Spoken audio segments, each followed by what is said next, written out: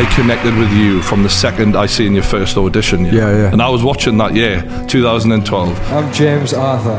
James Arthur. You have a voice that has pain in it. I said forgive us for what we have done. I had a lot of unresolved childhood trauma going into that whole process. I ended up in foster care at the age of like 13, 14. They gave me a lot of Valium and got me through the rest of the show and antidepressants, whatever. I was so medicated from week 2 onwards. I look back at that and I'm like, how the fuck did I win that show? The winner of the X Factor, the gentleman that is Mr. James Arthur. I did everything I could once I got there to fuck it off, basically. I don't like this, the pressure, the anxiety. I was having panic attacks 8 times a day, calling ambulances, like fucking felt like I was, everything about my being, I was just uncomfortable in my skin. Talking of X Factor, James Arthur, 2.5 million copies, that first single. Best-selling X Factor single ever. I remember my manager coming in and being like, so the label aren't going to take up the next option with you. They're not going to do the next album with you. I was like, what do you mean? They don't want to be associated with you because of your behaviour and stuff like that. I remember my heart sinking.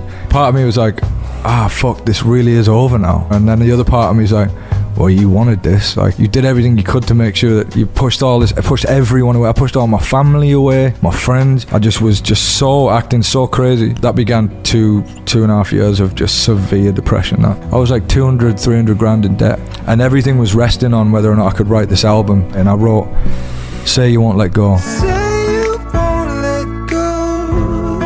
It went to #1 in the charts. I got a call from Psycho asking me to come back to them. They wanted to re-sign me. They wanted me to come back on X Factor and perform. All of that shit happened on the same day, and I was just like, what the fuck? It was like a dream. That fucking little 3.5 minute song that I sat down and wrote brought me back from the dead, like.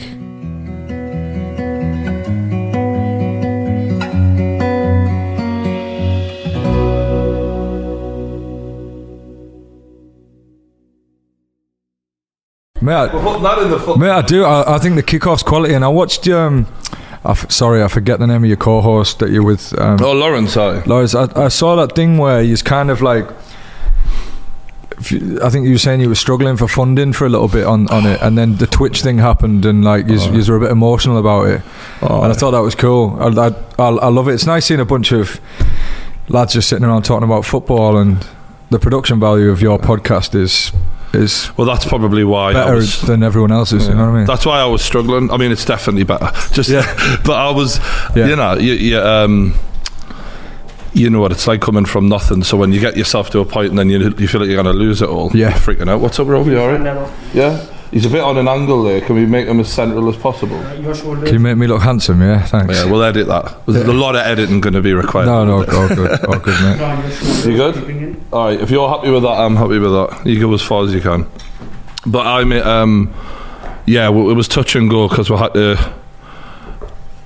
Yeah, I was basically in debt because I was not paying my tax in order to fucking To fund this. Yeah, and it was like, okay, at some point it's going to work out. So that when it happened, I was like, fuck everyone. Yeah. Do you know, like, I'm really glad for you that it did. I think it's great. Like, I find myself watching a lot of sort of. I found myself watching, you know, Mark Goldbridge. I found myself in wormholes just watching, you know. It's fucking mental, right? Because Robbie Williams messages the exact same thing, and I'm like, it's so weird when you don't know who the fuck's watching you as a YouTuber, as a music artist. I feel like you guys click up and you kind of, you know, I'll look on your posts and I'll see other artists talking to you and saying, I love that. Whereas celebrities are secretly watching YouTube. We're unaware of it. We're all synonymous with each other. I think we all. I'm such a big sports fan, like, so it's again. Yeah, you're a massive fight fan as well, aren't you? Fight fan. Yeah, I love UFC. I think I've watched. I'm a bit of a nerd with it. I've watched every event probably for the last 10. Maybe it's even longer, 10 years or something like that plus. Yeah, what was your like original era that you started watching? Era that I started watching it was probably like the Frank Mir, Brock Lesnar sort of era. Yeah. We had Frank Mir on the podcast. Did you really? I shit you not. I've not seen that one. I shook his hand, and we're big lads, right? You're about the same size as me.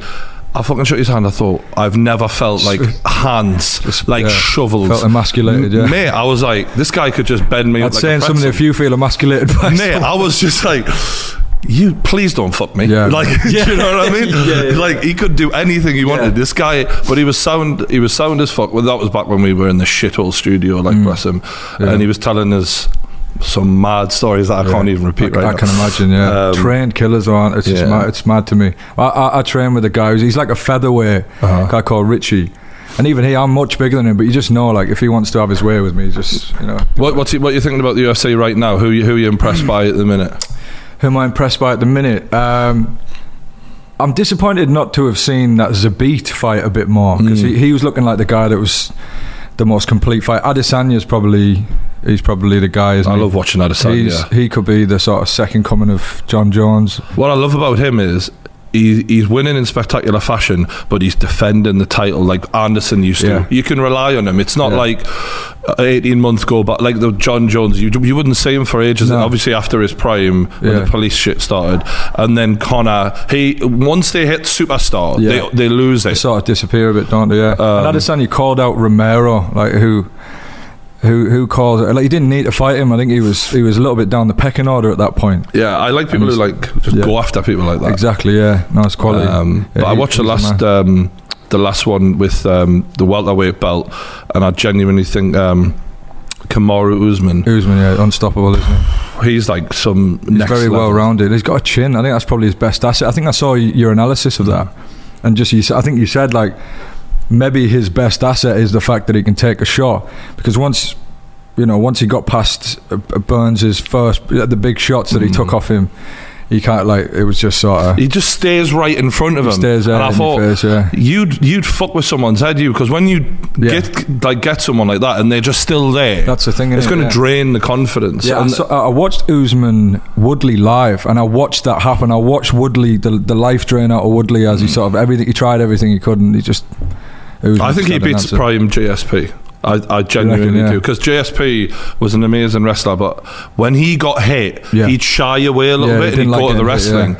But with Usman, you can't really just go to the wrestling, and I think Usman would just outman him, like, in every department. He's a beast. But welcome to the podcast. Here we are. I mean, we could talk about this for hours. I knew I'd get you on one day, not just because we started talking probably about a couple of years ago. I first started messaging you a little bit, but also when I started the podcast, you were on my list, because I thought, northern lad, covered in tattoos, we don't really make a success of ourselves. I thought we're going to cross paths at some point, because there's not many lads like you out there.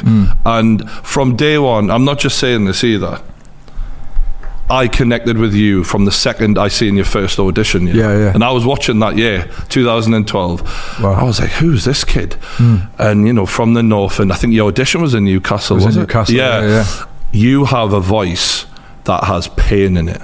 And I was like, because there's someone who, a bit of a troubled soul type feel, like when someone can put that into music.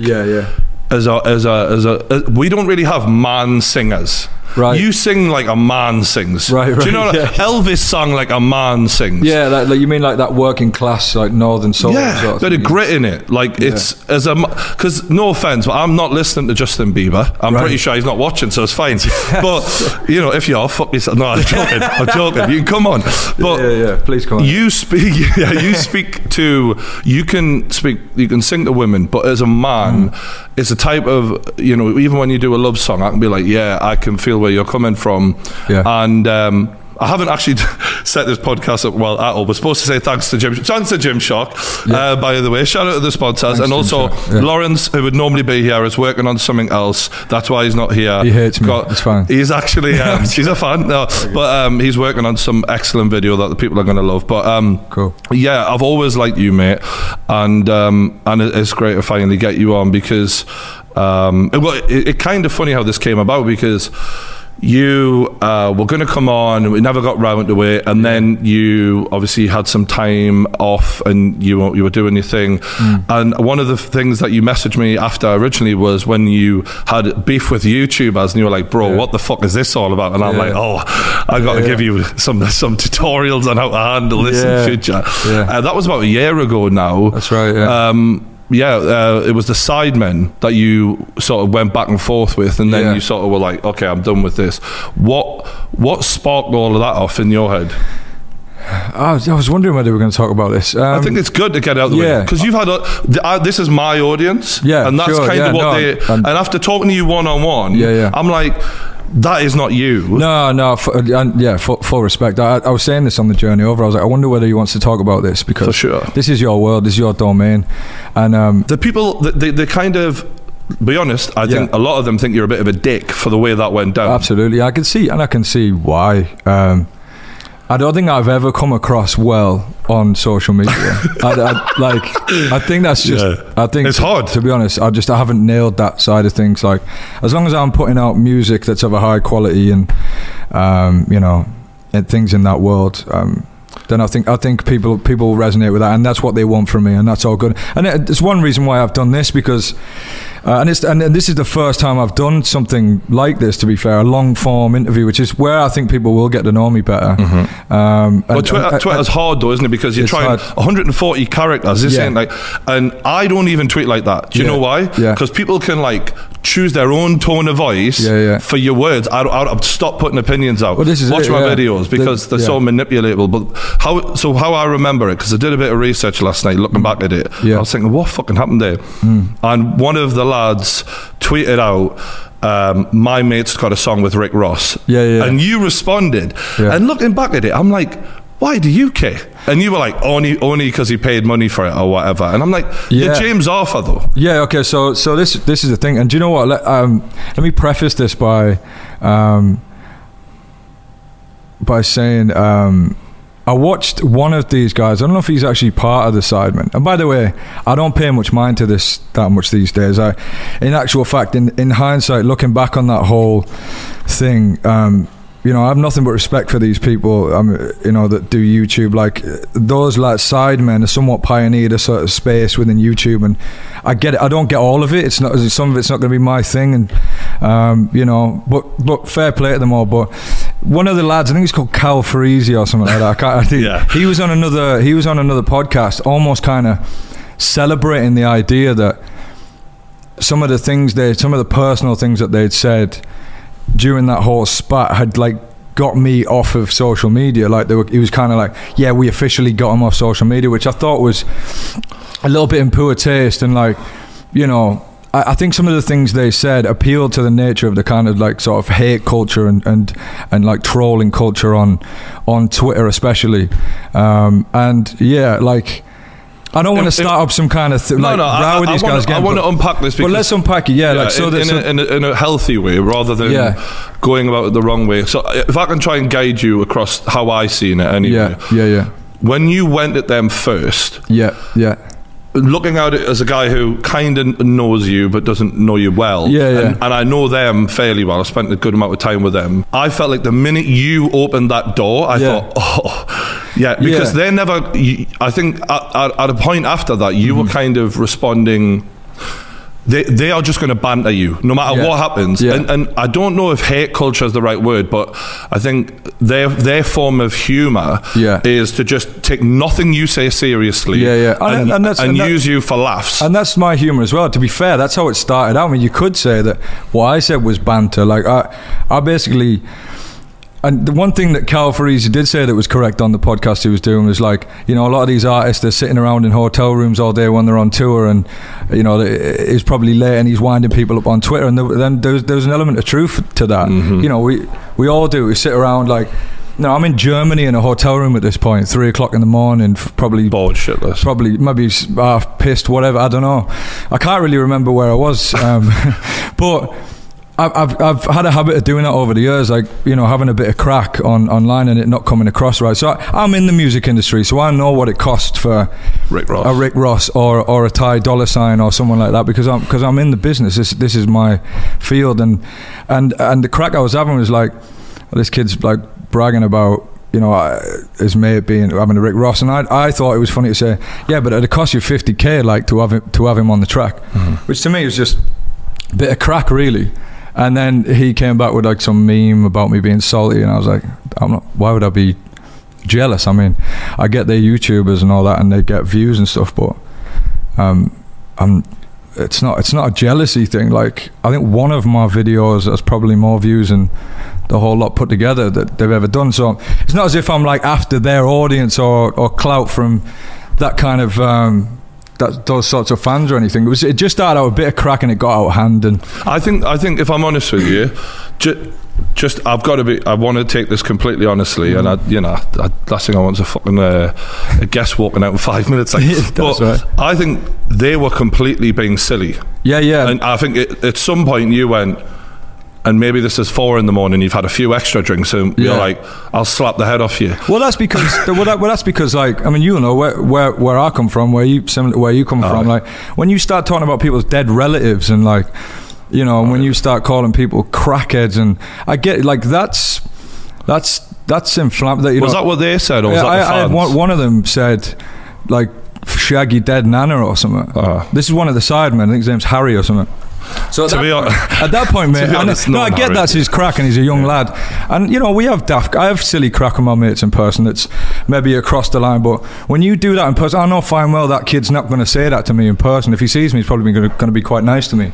They are nice lads, for the record. I'm sure they are. I think once you start talking about my dead relatives, or you start like saying things that kids can run with, and I've never done crack in my life, by the way, so to call me a crackhead, like I don't want people walking around saying that shit. So I'm like, so I DM'd them. It wasn't as if it was just this. I was like, hang on, we're now getting into fight talk here. You're like, this is a territory where if you say that to my face, we're fighting. Do you know what I mean? So I was wound up. They did get me wound up. And they're very good at that. And that's fine. So am I. But like, you call that good banter and good crack. To me, it got to the point where it wasn't. It was just like, there was nothing really funny about it. It was making those kids think it's all right to say those things to people. To me, that was the line it was crossing. And it's kind of an intro for you into the new way this online culture is going, mate. Because I've had to, you know, early on, I was a bit like what you're saying. Like, anyone says this, I'm a fucking knock them out. That's just my culture. Yeah, because you come from a working class northern place just like me,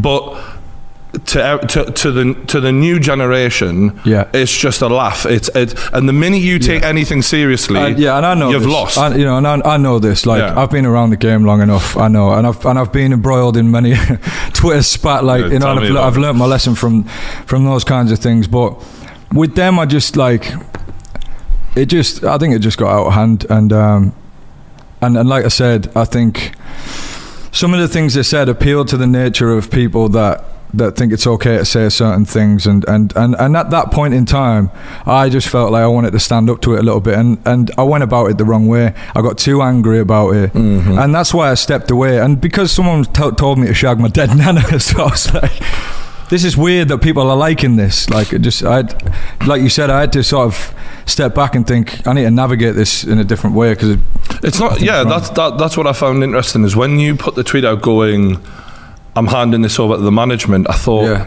that's not the first time you've said that as well. Yeah. And I thought to myself, why does this keep happening? Yeah. Why do you think it keeps happening, out of interest? Why do I think it keeps happening? I mean, it's happened a couple of times. I think it's because I have a tendency to probably get myself in spots in my life where I'm a little bit unhappy, and maybe I'm tired, or maybe I was overworked.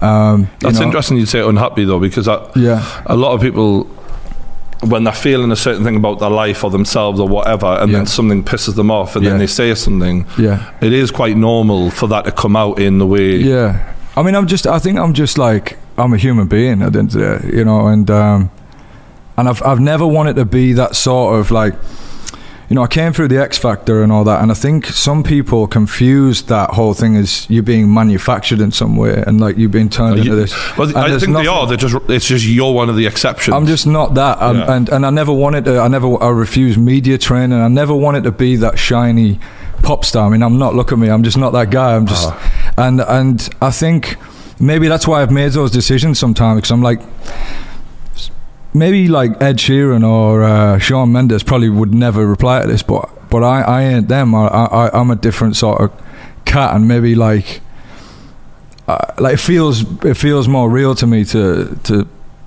respond sometimes, I guess, or to say something. Fair enough. I appreciate the honesty. Yeah, that's just my. For the record, knowing the lads, and knowing you to the degree I do, I think you'd actually have a right laugh with them. I'm sure I would. I'm sure. And again, I respect also, stuff. I think the way I look at it, looking back at it, is when one of them was bragging about what KSI had achieved. Yeah.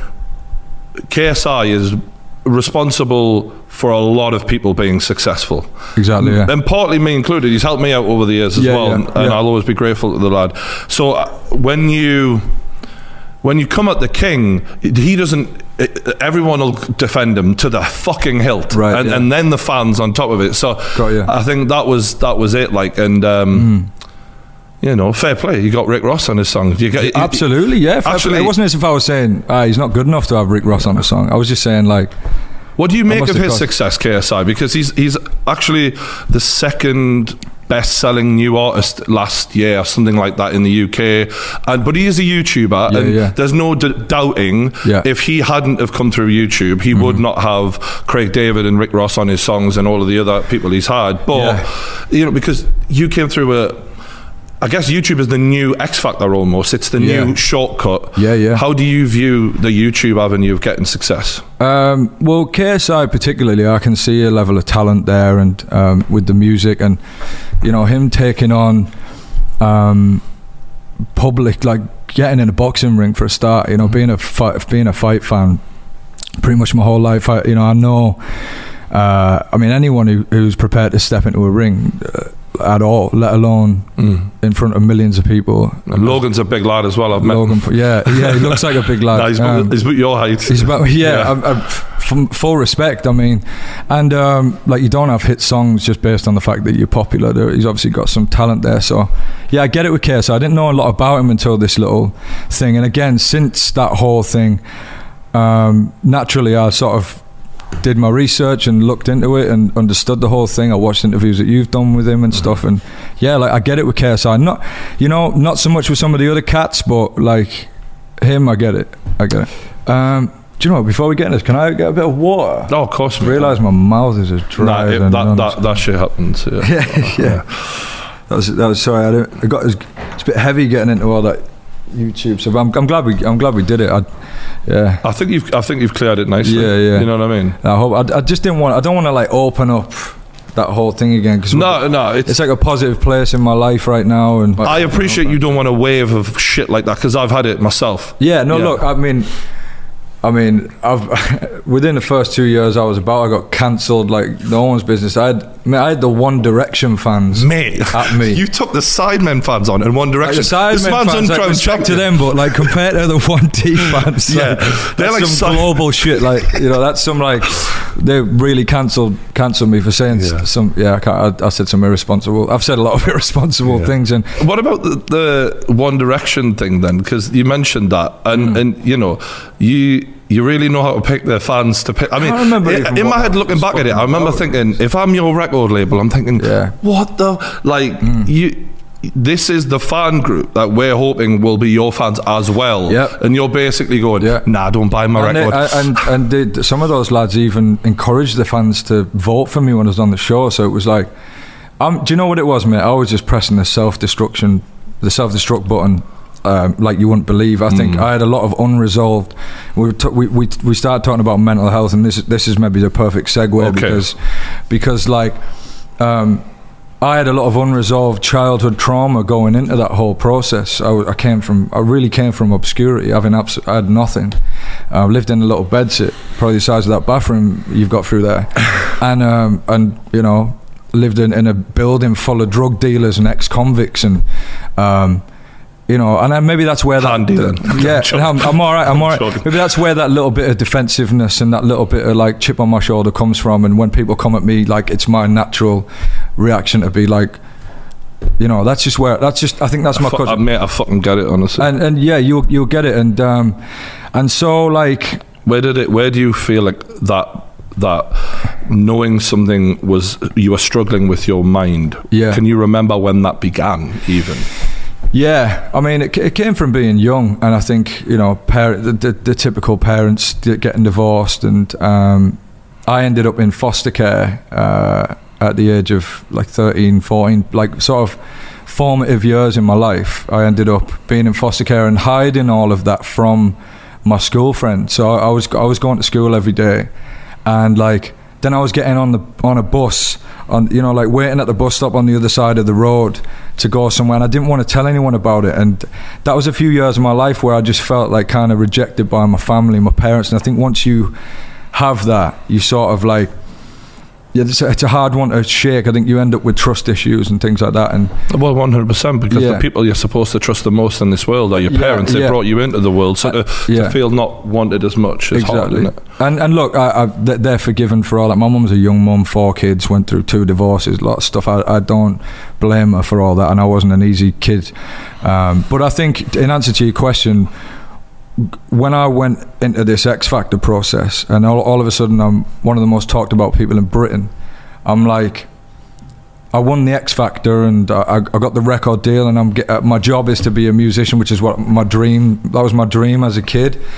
And what I always thought would make me happy and fulfill me, when I got there, it's like what Tyson Fury says, it's like when I won the world title, I'm like, what now? Oh, fuck. So, like, you know what I mean? So it was kind of like, I did everything I could once I got there to fuck it off, basically. It was like, what can I do to get rid of like this? I don't like this. The pressure, the anxiety. I was having panic attacks 8 times a day, calling ambulances. Like, fucking felt like I was, everything about my being, I was just uncomfortable in my skin. When you started the X Factor journey and you go on that stage, just to, take it back to that point. Yeah. You can see when you get on that stage, and I watched it over. Yeah. Not a lot of confidence and a lot of There's issues there, and you also did not look healthy, bro. Right, honestly, you don't have to tell me. You know what I mean?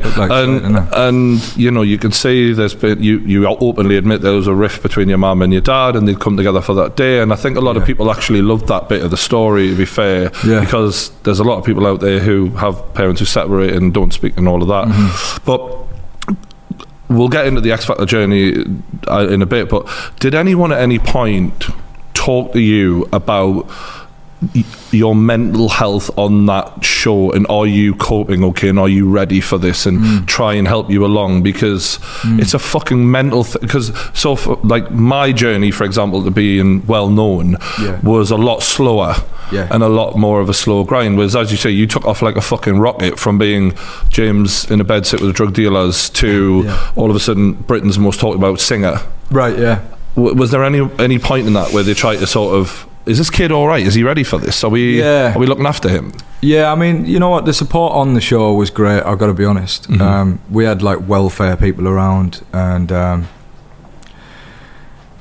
don't really think there's if you're someone like I was that went into a process like that with all of the demons that I had, I don't think there's anything really. I mean, I'm good at kidding on. I'm all right as well. You know what I mean? Like, I know what you mean. I can pretend I'm cool.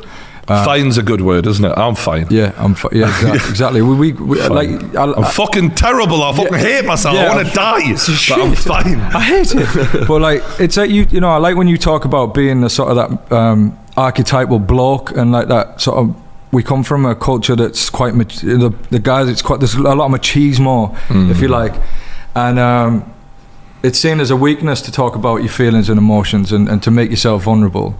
And I think I probably had that, and that maybe got me through, and maybe made people around me think I was okay. And it wasn't until there wasn't any support when I'd won the show and I was in a flat in London, kind of by myself, just sort of trying to process the whole thing I'd been through, and there wasn't a welfare lady there, and there wasn't a doctor there. It wasn't until that point that it was really a problem, I think. I mean, they got me through the show.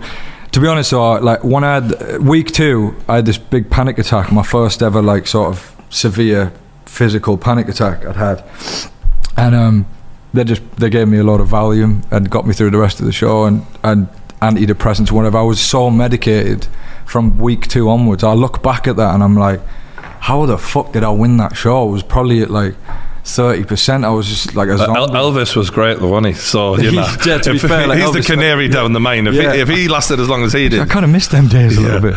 But, you actually looked like you gained a lot of weight as the show went on. Do you think the medication 100%? Because you look at you on obviously Audition. Oh, mate, you look like you gained like 3 stone. Mate, I must have. Like, I was gaunt, wasn't I? I was like emaciated when I went on the show. That was just because I couldn't afford to eat anything in the canteen food. I was like, let's go, 2 breakfasts, you know what I mean? I was sort of dug in. That was genuinely one of the things. It was like, oh, what, I can afford to have whatever I want to eat now. But I think the medication played a part, 100%. So going back to that first audition then, you come out and you did a version of a Talisa song. Was that a strategic thing to impress her? It was. Yeah, I thought in theory this is a good idea. She's having a hit with this song, and I just played around with like an acoustic rap version of it, and it came off a treat. Thankfully, it was a inspired decision. Yeah, and you put the rap in, and one of the things that you made your name for in doing differently to any other contestant I can remember. You know, let's be honest, X Factor is glorified karaoke. And what you did is show creativity, and actually I can change your song around, I can write it differently, I can make it sound completely different, and you did that consistently week after week after week. Take me back to the feeling of, because this is the first time in your life that you're in a position to change your life, and the pressure's really on. It's like lose yourself moment here. We really got to pull this out, and the pressure's on. Going onto the stage, belting it out, the reaction from the audience. What was that actually like? Can you remember it? Oh mate, I can remember it vaguely. That's a really good question. Like, I've never been asked to describe that moment. People always ask me, like, was it like, what's life been like since the X Factor, or what's it like to win it? Yeah, I was nearly in tears watching that back last night, because I was like, I feel like I'm from the same place as you, and I know what it's like to feel like, you know, this is your moment here. You have to be perfect, and you can change everything with this one thing. And just saying, you actually turn around at the end, and you've got your hand over your face. You can barely, you can't even express your emotions. You're that ruined by it. I couldn't even see at that point. I remember just being like, just my eye, like, kind of glazed over. But you're right, all of that stuff is at play, all of that chatter's in your head. This is the chance, this is the moment, this is my moment to change my life. And then when you kind of like, you'll see I sort of take a deep breath just before I do it. I kind of said I went okay to myself, like, as if to say, this is it, this is your here, you're on the big stage, you're on this X, you've got Barlow and all these people in front of you. And then I just remember just laying it out there, just kind of like, I'm just gonna chuck my heart out there and see what happens, and then to sort of look up and see a standing ovation, them all stood up, and then to get the comments like that I got, it was just that's probably where the severe anxiety began, because I was just like, oh shit, it's Gary Barlow's fault. Oh no, this is mad. Like, there's now expectation on my shoulders. I'd lived this life of like, no one ever really wanting anything from me, and all of a sudden I'm at the end of the song, like, you really squeezed every last drop of everything you had to give out. I felt it, and Gary Barlow goes, I normally sit there and say, change this, change that, we got to do this for 99% of people, but for you, don't change anything. And what was it like hearing that from I was glad to hear that, because that's something that the X Factor was never in my plans, really. It was never something I wanted to, it wasn't an avenue I ever wanted to take, because I looked up to people like Kurt Cobain and these like anti-establishment type figures, and I wanted to be the front man of a rock band, and that's sort of what I was until that point. It only happened because I was, quite frankly, batshit poor and desperate, and my mum bribed me into going and doing the audition itself. So to hear someone like that, who I regard as an incredible songwriter and an artist himself, and someone who's definitely someone you to look up to in the music industry, to say something like that, it was cool. It kind of reaffirmed that I can just be me, and what I'm doing and how I look and everything, it was fine. Which I definitely, I mean, that was the insecurity for me. It was like I didn't, I'm not Justin Bieber, and that was always the worry. I have supreme confidence in my ability. I don't think anyone's on my level, and that's just the way I've always felt like, and that's what the edge I think I've got over people is, because I'll just throw it out there, and there's no holds barred kind of thing. Whereas, yeah, it was the image thing. You'll notice if you look back at me in the process, I watch myself, I cringe. I'm like, there's no confidence there in until I'm on the stage and I'm performing. Just everything outside of that, you can tell I'm just like, I'm worried that I'm being judged all the time. You know what I mean? For my personality or my character. You were being judged. Yeah, I mean, literally. Exactly. Yeah, in the most brutal way possible. Probably, yeah. I'd struggle with that if people were judging. If I was a panel judging my videos, because it's my art. It's what I feel like is my most the thing I've got to give. True. Yeah. And it's a bit of a risk. It takes balls, doesn't it? But what point did you start believing I could win this? Do you know, it was the moment where so Ella Henderson and I think Jarmaine were like the front runners for the competition early on. I think they were the bookies' favourites or whatever. I was just happy to be there at first, to be honest. And then I ended up in the bottom two with Ella Henderson, who had been like the sweetheart, the favourite on the show up until that point. Very talented. Super talented. She's still doing it, to be fair. Her and KSI. Her and KSI, exactly, yeah. Exactly, yeah. That was great. And yeah, she's one of the very few people from any of these shows that are still relevant and doing stuff today. So like that's testament to her talent.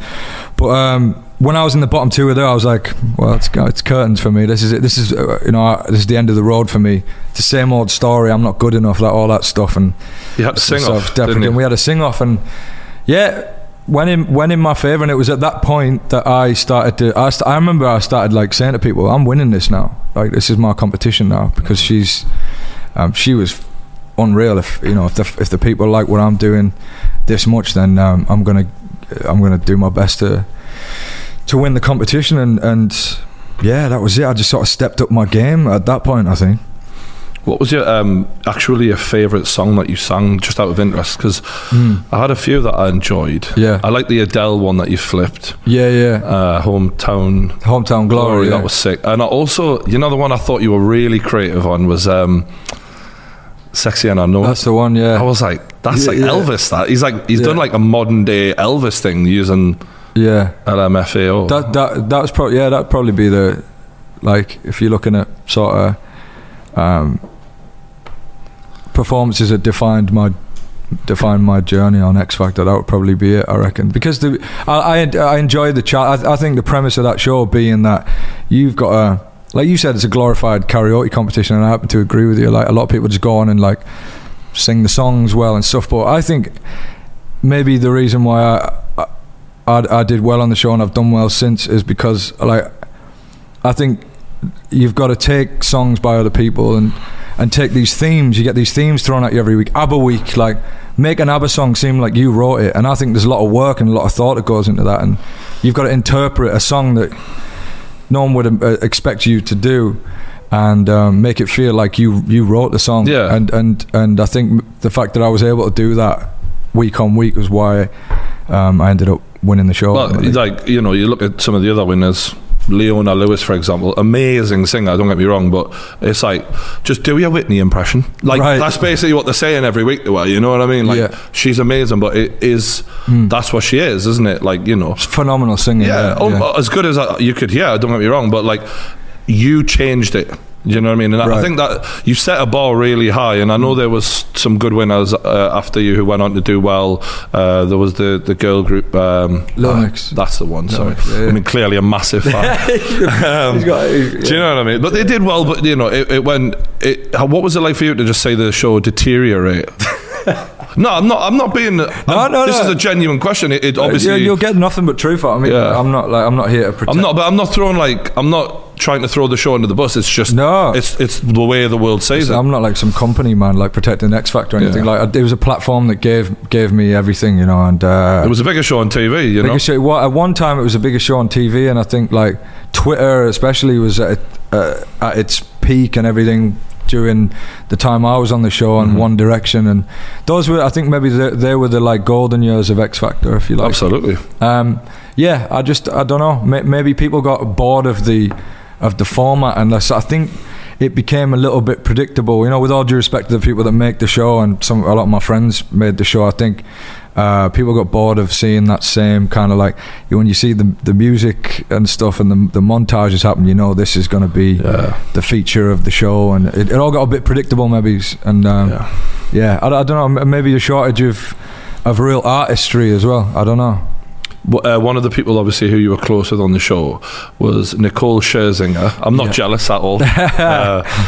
What is she actually like in person as just a regular friend? It's a wonderful person, really. Just a beautiful person. Was it a bit hard for you, like, looking at a woman that, like, because let's be real here, as gorgeous as a woman can be, and you're a red-blooded male, but she's a mentor, so there's this thing where you're like, you know, I got to think of you differently, but it's fucking hard, this. I mean, obviously, like, it was always very intimidating being around her at first, especially, like, because I'd only ever watched her, like, when I was watching Pussycat Doll videos, you know, just for the art of it. Absolutely. Like, nothing. Well, they're great musicians, every one of them. There was fantastic.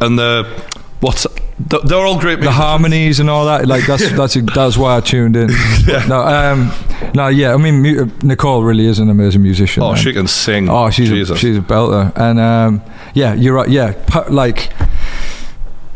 You really feel like a piece of shit when you're in the presence of something that, you know, that amazing at first, but especially at that point of your life as well, because obviously now if you schmoozing with fucking celebs, it's like, all right, I'm James Arthur, I belong here, I feel a bit normal.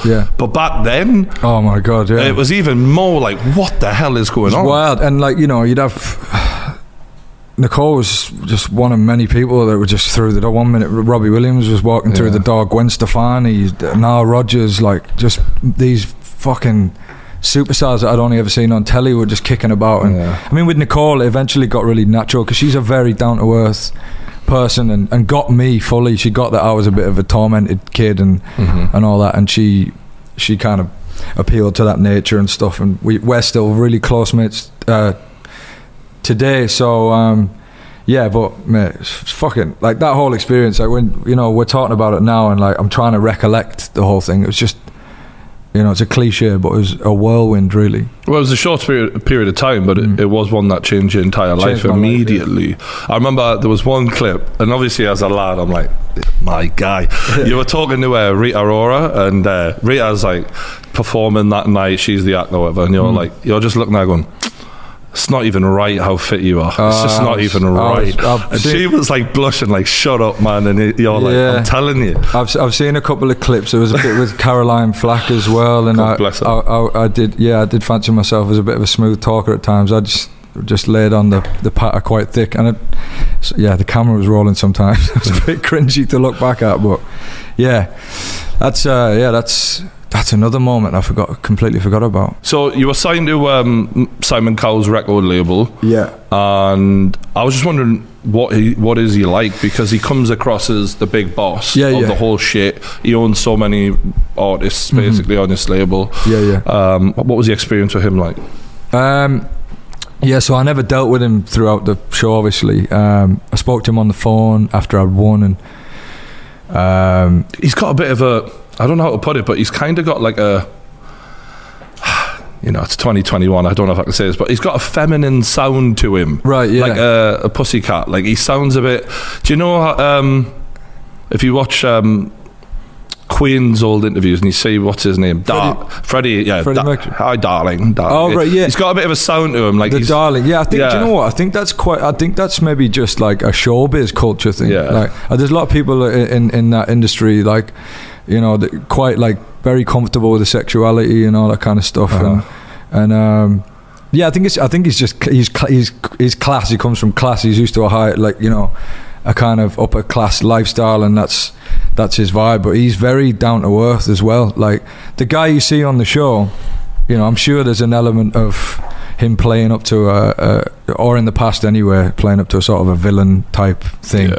It made him, didn't it? It made him, and but I was surprised to find someone, when I spoke to him in person, who was just kind of kicking back and is very cool and suggested really cool things in terms of like the creative stuff, like bespoke performances. I was really surprised and impressed by him as a creative person. I guess, to be completely honest, watching the show over the years, I found the whole thing a little bit corny at times. Absolutely. And found you thought Louis Walsh doing Halloween night corny? You shocked me. Mate, yeah, and like I guess maybe I laid some of the. I was like, "What's Simon doing?" kind of thing, and then you realise how TV's made and all this kind of stuff. And he was smart as well. Looking back at it, actually, his career started doing, I think, wrestling music. And then obviously he featured as a personality on a TV show before he knows it. He's got his own show, his own production company. Then he's signing every artist off of the back of that. Just made inspired calls, didn't he? Zig and Zag and these things. Apparently he was like in loads of debt. Mate, he was bankrupt. So that is a lesson right there for people out there feeling, especially at this point, hopeless. Like he come back as bad as anyone, as good as anyone. Oh mate, 100%. I mean, I've been at a couple of his events where he's been honoured and stuff, and I mean, his stories inspiring. I think he moved back in with his mum and dad at 35, like no coin. Like he's not. I don't think he's had it easy at all. So to be where he is, like you can only tip your hat to him, I suppose. So obviously, you get to the point where you're competing in the final. Yeah.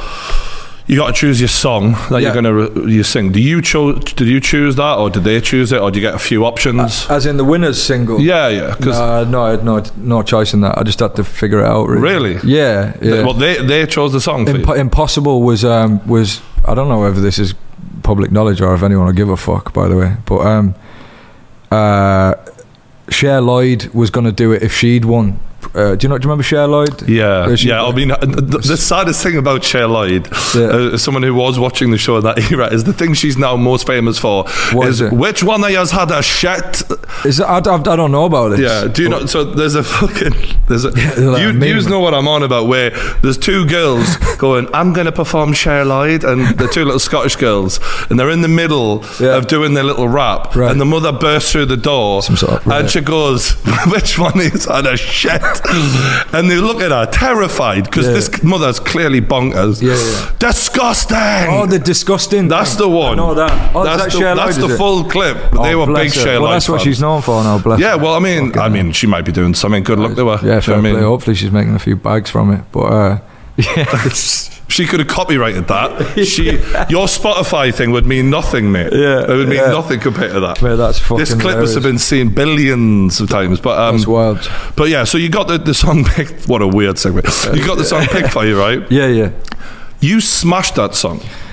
Thank you. So considering it wasn't picked for you, they did a good job. Did you grow to love it? Did you love it straight away? Did you hate it? Do you know what? A lot of the time on the show, like without blowing my own trumpet, like songs get you have like these A&R meetings at the beginning of the week where there's a bunch of like label heads and the music department on the show. You all get in a room and they go, should we do this song, should we do that song, and then you kind of have to figure out a lot of the production of how it's going to be and stuff. And I guess with a lot of contestants, they probably had to do everything for the contestant because they didn't really have a sense of identity or anything. So it was like, we're just going to make you this track and you're going to sing it. Whereas I always like, once they realised that I had a bit of nous in with how things should be produced, and you're an actual artist, had an idea of how I wanted how I wanted things to sound. They let me kind of take control, and that's kind of how it happened with Impossible. I was like, the song's clearly a great tune, but can we do this with the production? Can we do that? And same with when I did Hometown Glory, and it went into a dubstep thing. I was like, dubstep's kicking off. Let's do that. Let's somehow incorporate that into this performance, and it ended up being like a thing that's still looked back on as like a great moment on X Factor, I think. So when you sing it now, what does that feel like? When I sing Impossible now, do you still I'll die inside every time. Now I'm sick of singing it, obviously, but it's also like responsible for it's why a lot of people know me around the globe, I suppose. So I'm very grateful to the song. We've totally switched it up now. If you come see one of my shows, it's like a rock thing now. So you've made it more fun for yourself. Yeah, I have to keep reinventing the song, otherwise it's just soul destroying. The same with Say You Want. Soul destroying. Honestly, I love the fact that your fans are like, no, they know this. I'm so honest with them. I'm like, it's like fucking Guantanamo Bay shit. Like I'm like, seriously. So Okay, so that comes out number 1. Yeah. I think it was like the biggest selling X Factor winner single ever to that point, something like that. And you talked about this earlier, you're now the winner. On the one hand, you're a kid who's come from nothing, had very little confidence, but then on the other hand, you're still that kid who's got a chip on the shoulder who won't be denied. There's a bit of a battle going on because the whole world is now telling you, James, you're amazing. And, you know, you're only human, and I've tried to describe this to other people before, is like sometimes when everyone's telling you fucking class, you kind of do feel, hey, I'm pretty fucking good, mate. Like, so what is the ego doing at this point? Now you're the X Factor winner. Are you in that battle of trying to be down to earth, or are you getting carried away? Where is it at, do you think? That's a really good question, because I think I still grapple with that whole thing. Like, I think I actually credit Mike Tyson says a really cool thing. I'm sure you've heard him say this, because I'm sure you're a big fan, being a fight fan, but he says something about, like, when people ask him if he's happy, and he's like, what the fuck is happiness? Like, happiness is a fleeting moments. Like, no one's happy 24 hours a day.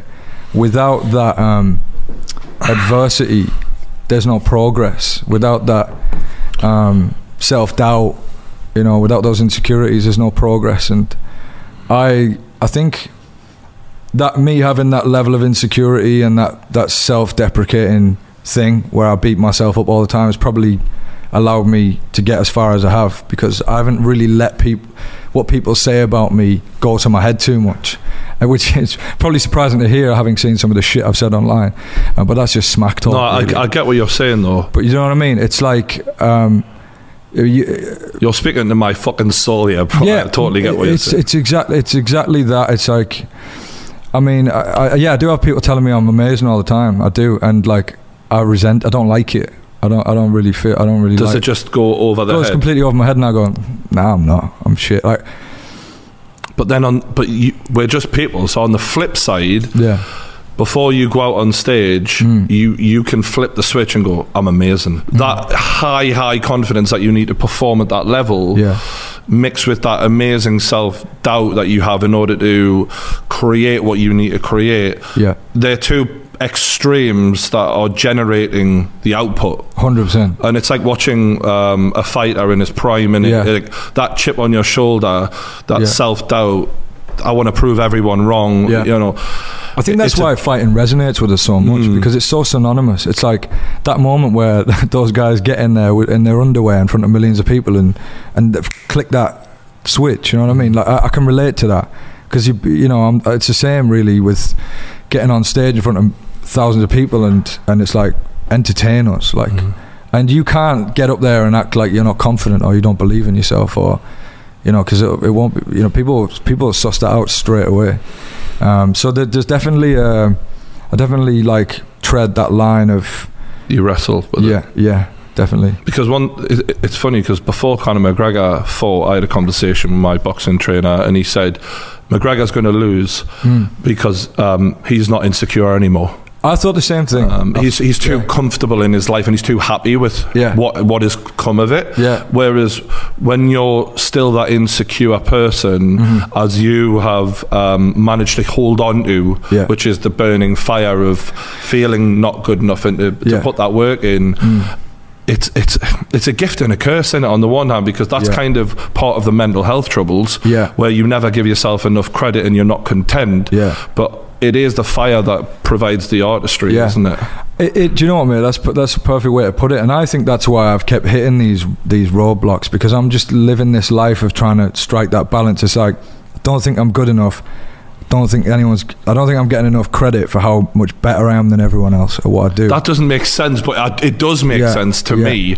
But but I guess to a fan of yours, they're going to be like, what do you mean? It's like, you know, for X amount of hours in a day, I can feel like shit. But then I can hear another artist on the radio, and I go, I'm better than him. I can beat him. Hang on a minute. Like, I've got those tools, and I've got a lot of other tools. Like, why am I not being talked about? Like, I've pioneered some genre or whatever. I don't know. It's just, I think with me as well, I think maybe there's a bit of a chip, and I probably shouldn't even talk like this on here, because it probably won't come across very well, but like, I do think I've got to work twice as hard as everyone else because of where I come from.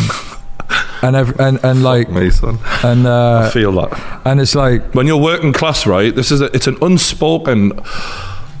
an unspoken prejudice, because there are far worse prejudices in the world that are far more important to get to. We got to get to those ones first. Yeah. But I, for example, see Sky Sports and BT Sport picking Mr. Perfect over myself, and I go, wait there. Are we going to ignore the fact that I was the one who did the commentator for every single fight, did all the podcasts, got the best out of the lads? I even set the fucking fight up, but no, you're not interested in me because what? Because of my tattoos, because of my Geordie accent, because I come from nothing, like, you know what I mean, like and at that point, that's where the chip grows, and it's not about being jealous of other people. It's about knowing what your worth is and feeling like you're not getting recognised. Exactly. It's frustrating. Yeah, it is frustrating. Yeah, and it's like we say, it's walking that line each day and like making those bad days good. You know what I mean? Like going back to that, circling back to that Twitter beef and stuff. That was me on a really bad day. Like probably in the back of my head, being a bit pissed off that I wasn't where I think I should be. Do you know what I mean? Or there might be a bit. It's good to admit that. Maybe that they triggered me because, maybe I do think I look at certain people who come from a certain background and think, like, it's a privilege just to have a bloody webcam in your house, like just to be able to make a video, like let alone like actually have some talent as well and all that kind of stuff. And when you've got that start and you're not something, and you're not really showing me something that I'm all that like impressed by, I think maybe that triggers me a little bit. It triggered me a lot when I started YouTube, because in my head I'm looking at how I can talk and what I've got to say and the life experience I've been through, and I'm seeing people who are sitting on millions of subscribers because they open FIFA packs. It was a bit of the fuck is going on here? But it's adapt or accept the environment. Absolutely, and adapt, or you're fucked, aren't you? So I had to get over that and be a bit like, don't be a jealous twat. Like, show people how good you are. But even now, I do think I've had to fucking fly like an eagle to get where other people have had to step to. You know what I mean? And that is the working class thing a little bit, I think. Yeah, but mate, I think you're unreal. You're smashing it, and like you deserve all of this stuff. And you're right. You should be, quite rightly, you should be commentating on these big fights, like especially these crossover fights. Like I think for a second there, you weren't being considered for it, were you? Oh, the Sky would never consider me, mate. I've said the F word a few times on camera. That's absolutely. But also, I just don't, like it's my appearance. It's where I come from. It's the fact that I'm working class. Like that's the whole thing. You know what I mean? I know that plays into it because I know there are certain companies who wouldn't work with me for that reason. But this is about you, not about me. Well, it's a chat, and I'm interested in your life as well. Yeah, it's good getting to know these things, relating to you. No, I appreciate that. And one of the things I definitely identified with you with was when it did all go wrong, because it's gone all wrong for me before. And how you didn't give up, mate. And I think that really took some fucking balls, because I think almost people, we love a success story, but we fucking love a redemption story. And that was, although you kind of, on the one hand, in some people's eyes, caused it yourself, you're a fucking child, given the world in the palm of your hand. Of course you were going to spunk it up the wall in a way. So can you kind of describe to me how the self-destruct button was pressed initially, some of the things that went into the record label going, now we're done with this guy? Because that blew my mind at the time. There's just a load of things, mate, to be honest. Like, I just made a lot of poor decisions, and I think, again, like, I think a part of me wanted to. I think a part of me was trying to do it, and because, like,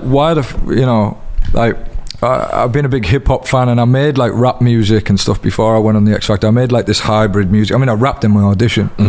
Made, like, this hybrid of sort of, like, blues, rock, rap sort of stuff, and, like, Charlie Sloth had me on Fire in the Booth, which is, very credible. It's respected show for MCs, and it was like, of course, there was backlash, like letting an X Factor winner. Like people are so narrow-minded. They thought, hang on, he can't rap because he come from the X Factor. That's genuinely how some people think. So there's a bit of backlash there, and then some, a lad. an MC that was part of like the kind of underground battle rap scene did a diss track to me, and I thought, well, no other X Factor winner would fucking respond to this. I'm gonna, because I'm fucking real. And I was stoned off my fucking tits, drinking whatever, and I went, just put the mic on, and I just spat like a freestyle on the mic, and just put it out, not a second thought. I just went, there you go, responded to him, and said some irresponsible things in there that ultimately the media sensationalized and took out of context, because I come from the Simon Cowell machine, and really I wasn't the target. I guess he was the target. Well, you're bound to the rules, aren't you? I guess I'm like you're like a politician when you win something like the X Factor, or you come from a TV. It's like you got to be you're held to a different standard, I suppose, in some ways. You know, I'm not saying that like anyone should go around using the sort of language I was using in that thing, which I didn't even think twice about, or it was not. Well, you're stepping into a different game where in rap music, as I'm a big time rap music fan from being 11 years old. Yeah. You know, some of the shit that Eminem used to say. We're all hailing Eminem. Yeah. No one ever brings up some of the shit that Eminem, and I'm not asking for the guy to get cancelled. I'm a huge fan. Yeah. But I'm just saying that's all been conveniently sort of whatever, and we all sort of we all love Eminem now. But real talk, he said some of the worst shit you can ever. Yeah. I mean, he described murdering his own baby mama. Not a problem, mate. Crack on. And the reason why we don't condone it, but we know it's like a lot of artists. Like there's sometimes there's a persona that they're playing. You know, it's like acting, isn't it? It's like just because Eminem, did what he did in the music, it doesn't mean that's his real persona. Exactly. Is it? He's performing. Exactly. My whole scheme in this like rap diss that I did back to him was like you love me, don't you, mate? Like you absolutely, you want to shag me and all this kind of stuff. Like, because why are you talking about me so much, kind of thing. That was the part I was playing, and then there was a word was used within that I think we can all guess. That was considered homophobic, obviously, and I mean anyone that knows me knows that it's not even on my radar. I don't think I don't have any sort of discrimination against anyone. That was kind of made big thing of it, and quite rightly, because like I shouldn't have been using that type of language. But there was just a lot of things around that time that I did that were just ill-advised. And was that the One Direction time as well? I think, what did I say about One Direction? I said something like, if you want to know, I did my research. You did your research? I think it was something along that. Someone was saying like, you're fucking shit compared to One Direction, and I went, One Direction sell t-shirts and merchandise. They're not. I'm a musician, sort of thing. It was something like that. So that's why they then came back and Louis Tomlinson said something about you. Yeah. And then you said it was just my same temper again, where I was like, hang on a minute, who are you coming at, sort of thing. Like, so this is a fan starting it, and you've been tricked by the bait a little bit there. Yeah. I mean, all of this, I feel like I was one of the first people to get cancelled, like this cancel culture. I think this was like 2013 or something. I feel like I was in that. You were one of the first big online guys who was a celebrity to go through this weird thing where it was like the, insert celebrity name here is over party. And so much worse has happened since then that people haven't been cancelled over or whatever, and I don't agree with it. I'm not saying I'm not calling for people to get cancelled and stuff, but you mentioned obviously Caroline Flack earlier. We've seen what it can do to people. Like, not everyone's built to withstand everyone in the world telling them their shit. Funny old thing, right? You know what I mean? It's just a tragedy, isn't it? Absolute tragedy. So it all the shitstorm happened, and how do you find out that you're dropped from the record label? Who contacted you? How did that go down? Oh my God, do you know what? It was a weird day, that actually. I do remember that. I remember my heart sinking. It was a bittersweet thing, actually. I was at a radio station in Brazil or some shit. Like I can't remember where I was, but I remember my manager coming in and being like, so the label aren't going to take up the next option with you. Like, they're not going to do the next album with you. I was like, what do you mean? My numbers are unbelievable. Like, I've just had a #1 album or whatever. I'm like, they're like, yeah, we just can't. They don't want to be associated with you because of your behaviour and stuff like that.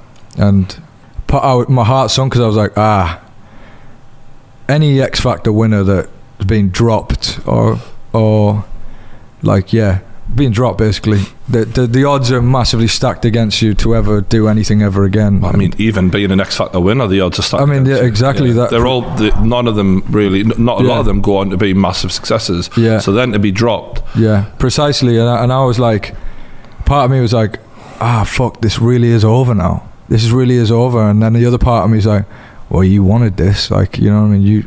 You did everything you could to make sure that you pushed all this. I pushed everyone away. I pushed all my family away, my friends. I was acting so crazy.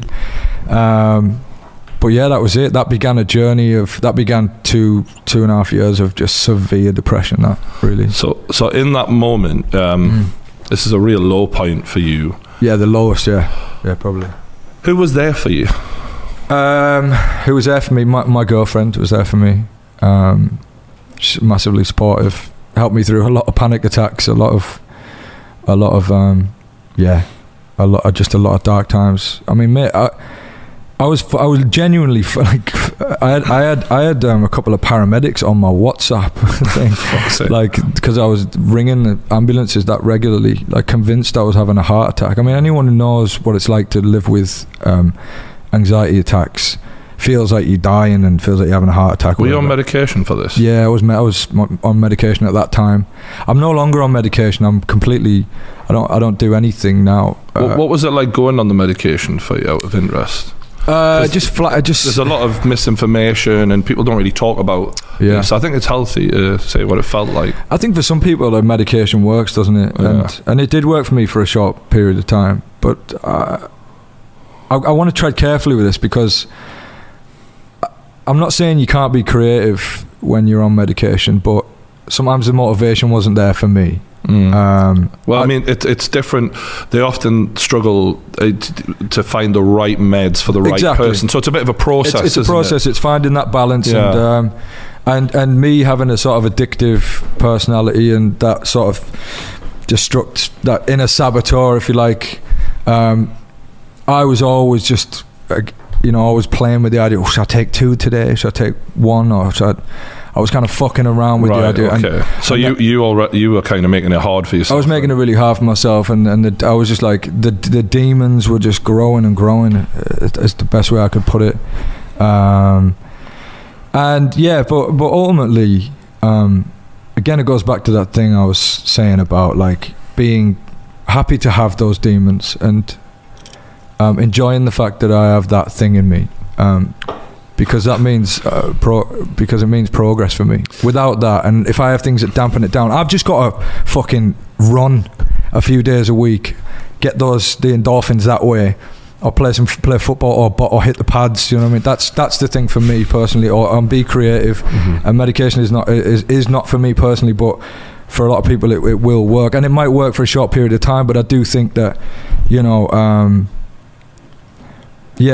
just medication and therapy would be my. If you're going to do medication, do therapy as well. Going back to the demons, as someone who I feel like I've got some of that shit in me as well. It's a weird thing, because you say you feel like you kind of enjoy that as well, even though it's torture at times. What do you mean by that? Well, like, because I'll have a day where I'm riddled with this thing, this like a darkness, and but I'll create something absolutely, like, something beautiful can come from that, and I can look, and then the next day I'm feeling cool, I'm feeling all right, I'm not feeling so that way, and I can look back the previous day and I wrote "Say You Won't Let Go," which has got 4 billion streams or something like that. It's one of only a few songs ever and that must mean that I've got something in me that is capable of something like that. And if without those demons, you wouldn't have that in you, maybe. I subscribe to that idea right now. Yeah, I do. I think I'm much more productive and more prolific when I feel like I've got something to prove. I'm motivated by competition as well. Like, me getting in shape right now, I mean, I put on so much weight again during the lockdown because I was just like sitting around feeling like shit again, just, whatever, going through one of those little episodes, and then I started competing with a mate, like who could burn the most calories every day. And like, I've got to win, and it doesn't matter if I have to take my ass outside at 12 o'clock at night to get those last 500 calories. I'm gonna do it because I need to win. So I don't know, I can't remember what my point was there, but like the motivation for me is to like prove I'm good enough, I suppose, is to prove that and I'll break myself in order to do that. Going back to that song, say you want to let go, like very few artists will ever know what it's like to have a hit like that. And you know, I was doing my research and I was like, fucking hell, you know, because I knew it was everywhere, and it was an unescapable song for a minute there, like for a long minute. Yeah. But like, for example, for those fucking who annoying, yeah. No, but for those who don't, I mean, you know, I like your voice, it's fine, but for those who don't know, it's like 13th on Spotify's all-time most listened to. You're like, we're talking Drake, Billie Eilish, like Ed Sheeran, like you're right up there with them. Yeah. And as an English artist coming from here, that's fucking crazy. Madness, because we're used to, let's be honest, outside of Ed Sheeran and a handful of others, you know, it doesn't happen, does it? So you really crossed into the world with that. Yeah, it is mad to think about it. I'm proud of that, because it's like like you say, it's 13th on the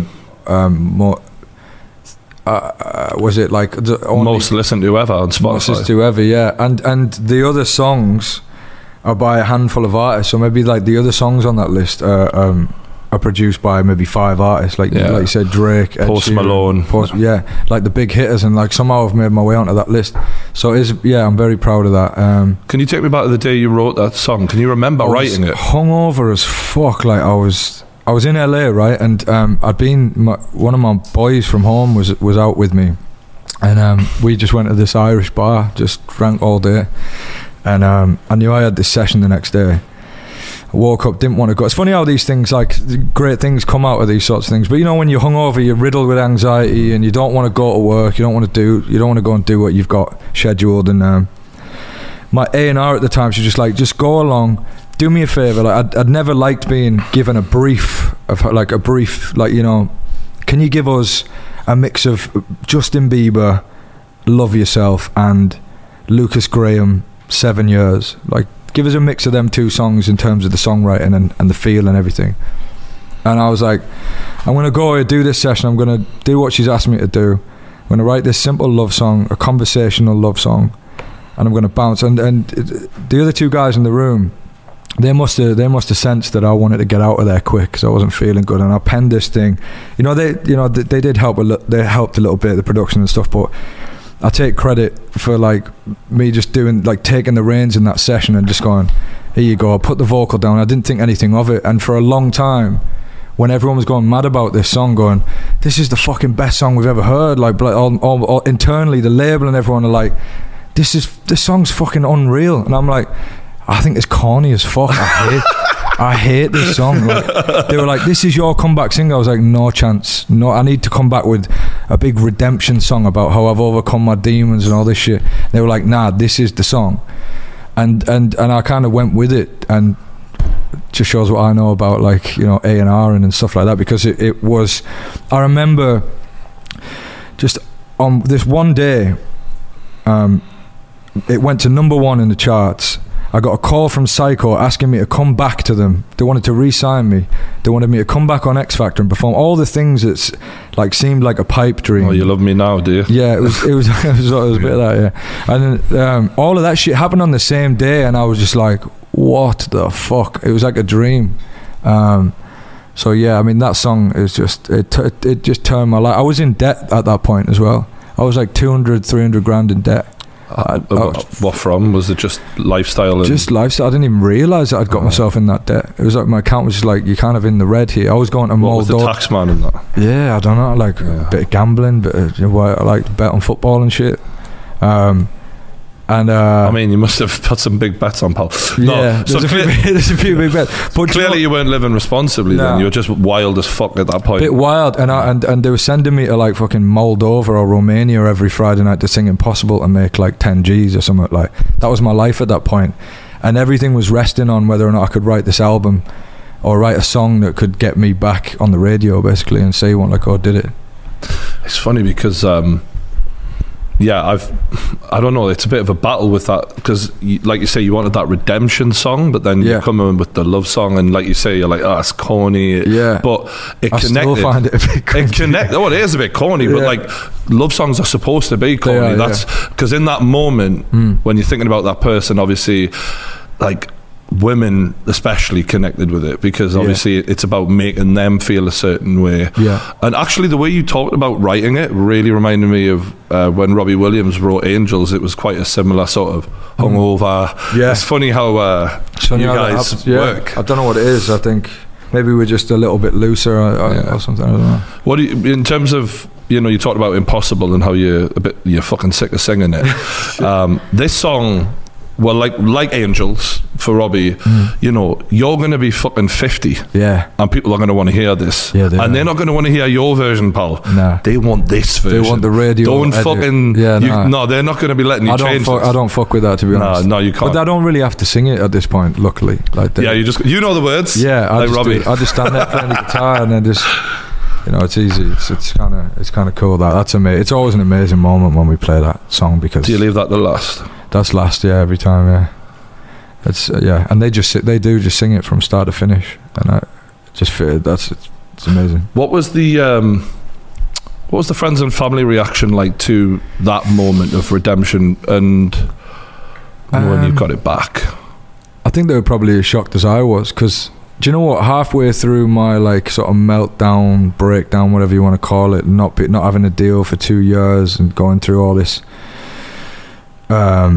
depression and whatever, there was a point where I remember saying to people around me, I was like, I'm going to fight here. I'm going to see if I can do this. I'm going to see if I can come back. I'm going to write that song. I'm going to get back on X Factor and make this mad comeback. And everyone, I knew everyone thought I was deluded. Oh yeah, they're probably, when like the old footballers in the pub going, I could have done it. You know what I mean? You sound a bit like that then, don't you? And I knew it, but I just kept doing it because I was I subscribed to that whole putting things out there into the universe sort of vibe.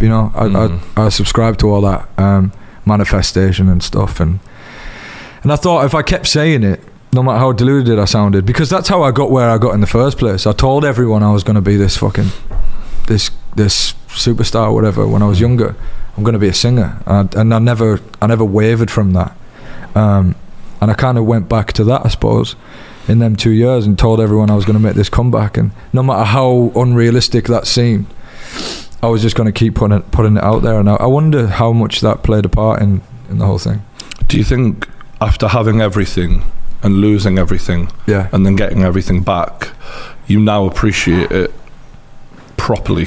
Yeah, I mean, it took when the comeback happened, it did take me a couple of years to process that again as well. It was like winning all over again. It was like getting that moment all over again. So and I felt like it was going to get stripped away from me again. I felt like that was the paranoia. Paranoia was there the whole time. I was like, oh shit, have I done something wrong? Is there anything? Is something going to come out? That whole thing. Or have I?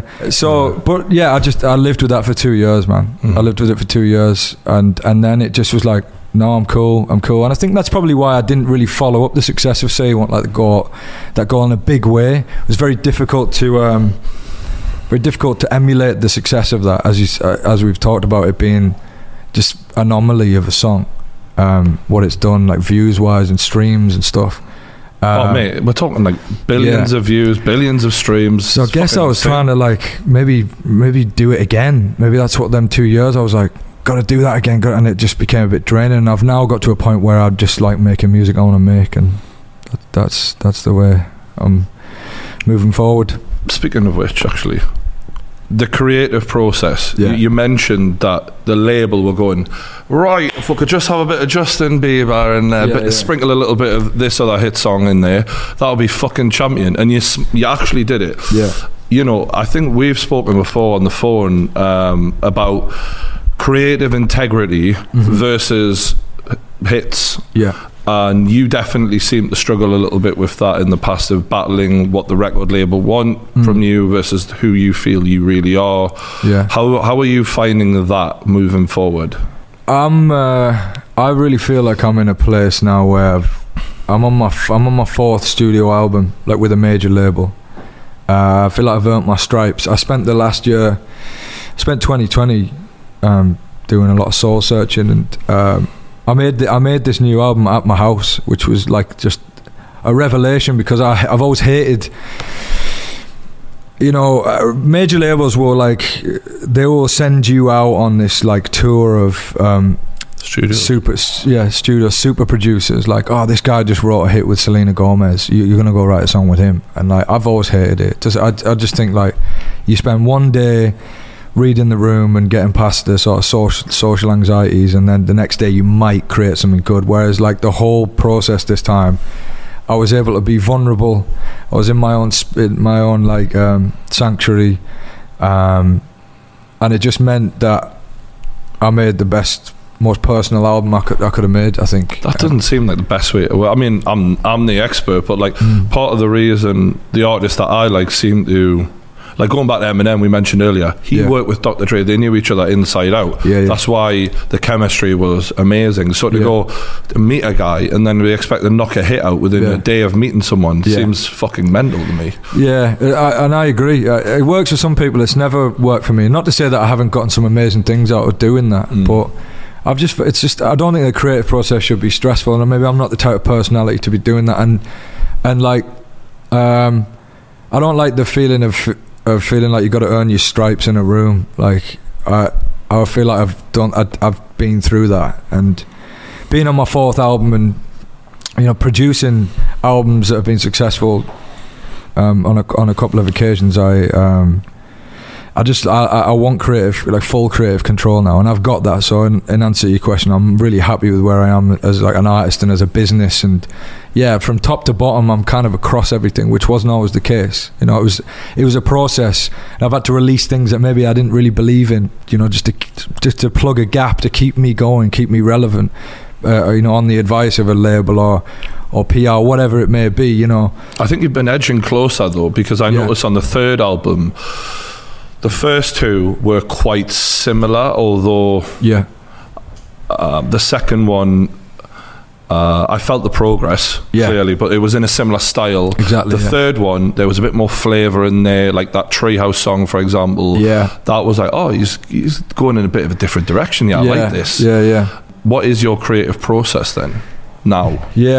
I'm glad you said that, because that's really been the mission, is like getting here where I am now. And I think if you like stuff like that, you're going to love this album. The creative process for me, I think I'm a melody guy, really. Like, I think if a melody resonates with me, then everything else is very easy to me. Like the conversational lyrics and stuff is sort of where my skill lies, I think.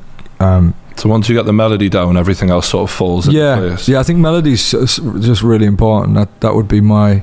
It's a boring answer to a really good question, and I know a lot of people have like interesting processes, but for me, like if I'll make a beat or like put some chords down or whatever, or play some chords on the guitar, I just spitball melodies for ages. I just sing and sing melodies and till one fits. Okay. And one feels like, is that a verse, and then it's the question of, is that a verse? Is that a pre-chorus? Is that the say you won't let go moment? Do you know what I mean? Is that something that people are going to walk around singing? And then, do you hum it or something? Do you, like, without actually putting words in? Do you just start humming? I have this way of like singing where it sounds like I'm saying stuff, but I'm not really singing. I'm not really saying the words. I'm just kind of. So you put the words in later. It's kind of sort of slot them in later. I mean, sometimes like you get a phrase or a concept sometimes, but on the whole, my thing is like melody, really. Actually, I was listening to the album before you came, and I wanted to talk to you about some lyrics, because there was an opening of a song, and I remember the first time I heard it, and I was like, "You're talking to me, James. I feel you." Okay, I'm going to read them out to you. This might get awkward. Okay? No, that's alright. It's cool. Every lad will connect with this, in my opinion. Yeah.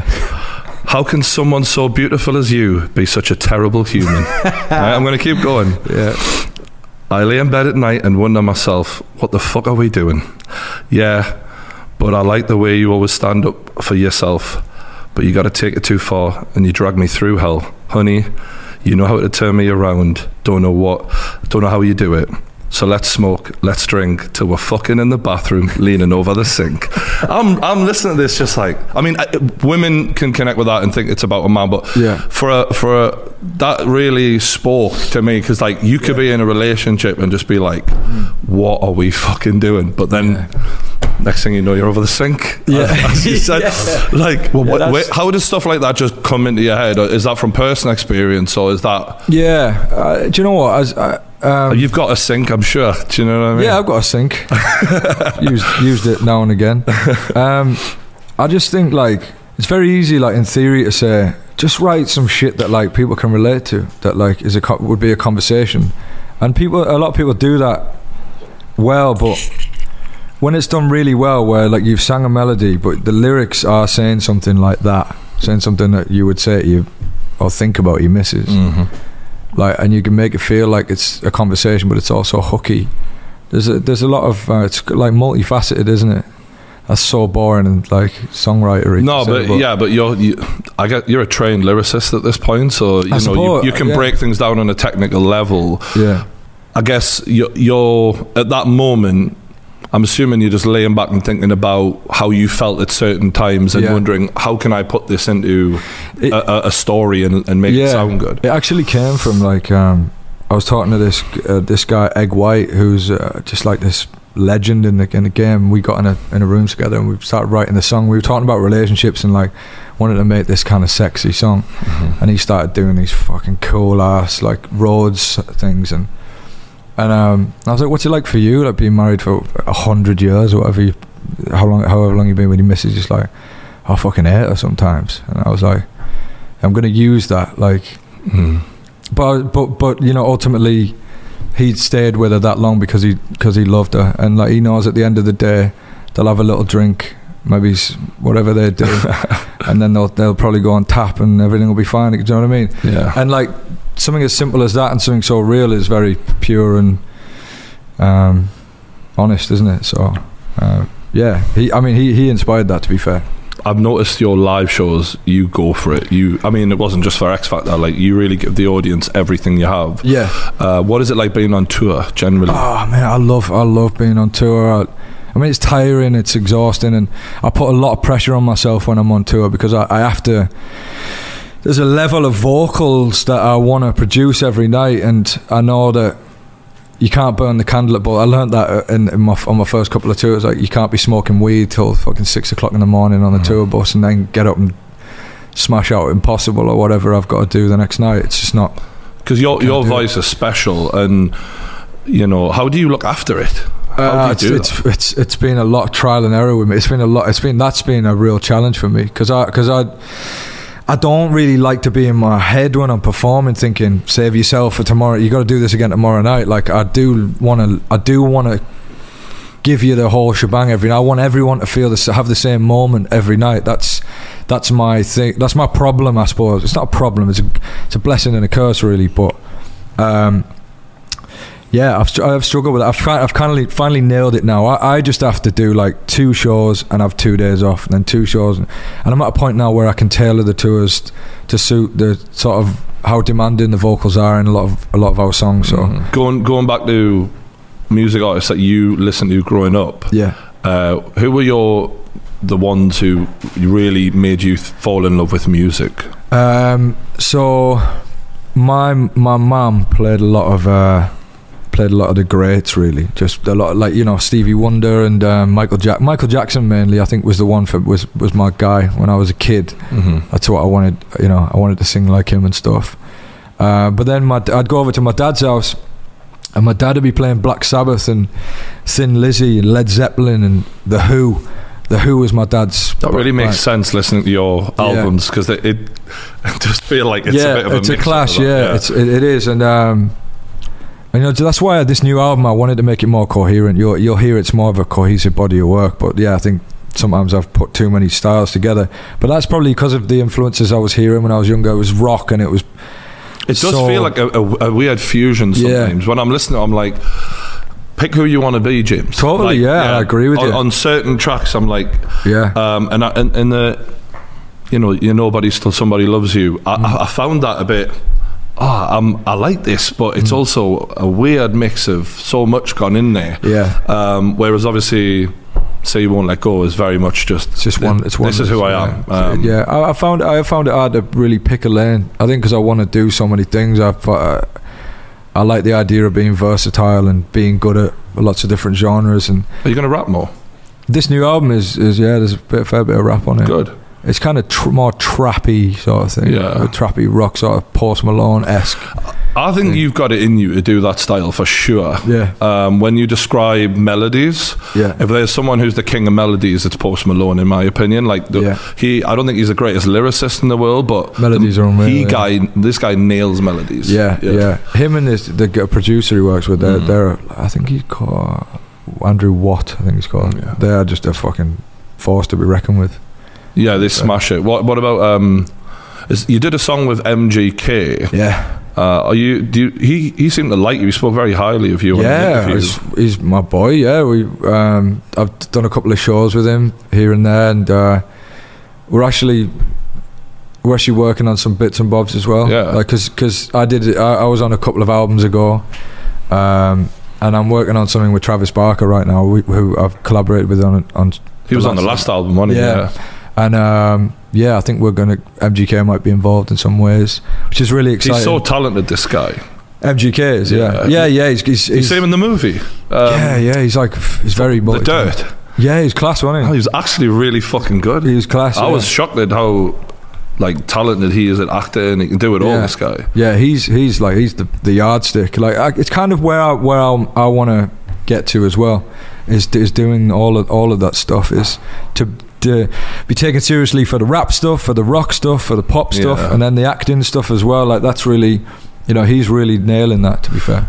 What did you think when him and Eminem were going back and forth? Because I think the whole world, because you're an Eminem fan, massive Eminem fan, yeah. But the whole world was like, MGK's this was actually fucking sick. It was actually really good. It was a hard one because it's weird, isn't it? Because you're like being, Eminem's like the god, and if you're into rap, MGK had done better than anyone Eminem's ever come up against. He's buried them, hasn't he? There's been no one who's really tested him, and MGK did. Like everyone loved the tune. I don't necessarily think that his bars were as good as Eminem's were when he came back with the other one. Because, technically, when you break it down.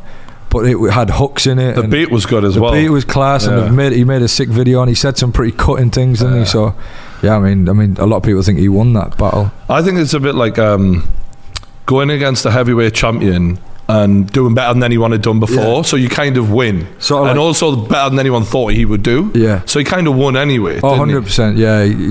He couldn't have done better in that situation, could he? Really.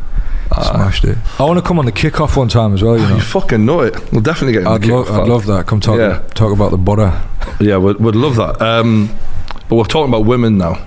Women, great. Good. My missus is over there. That's cool. Great subject. Can't wait.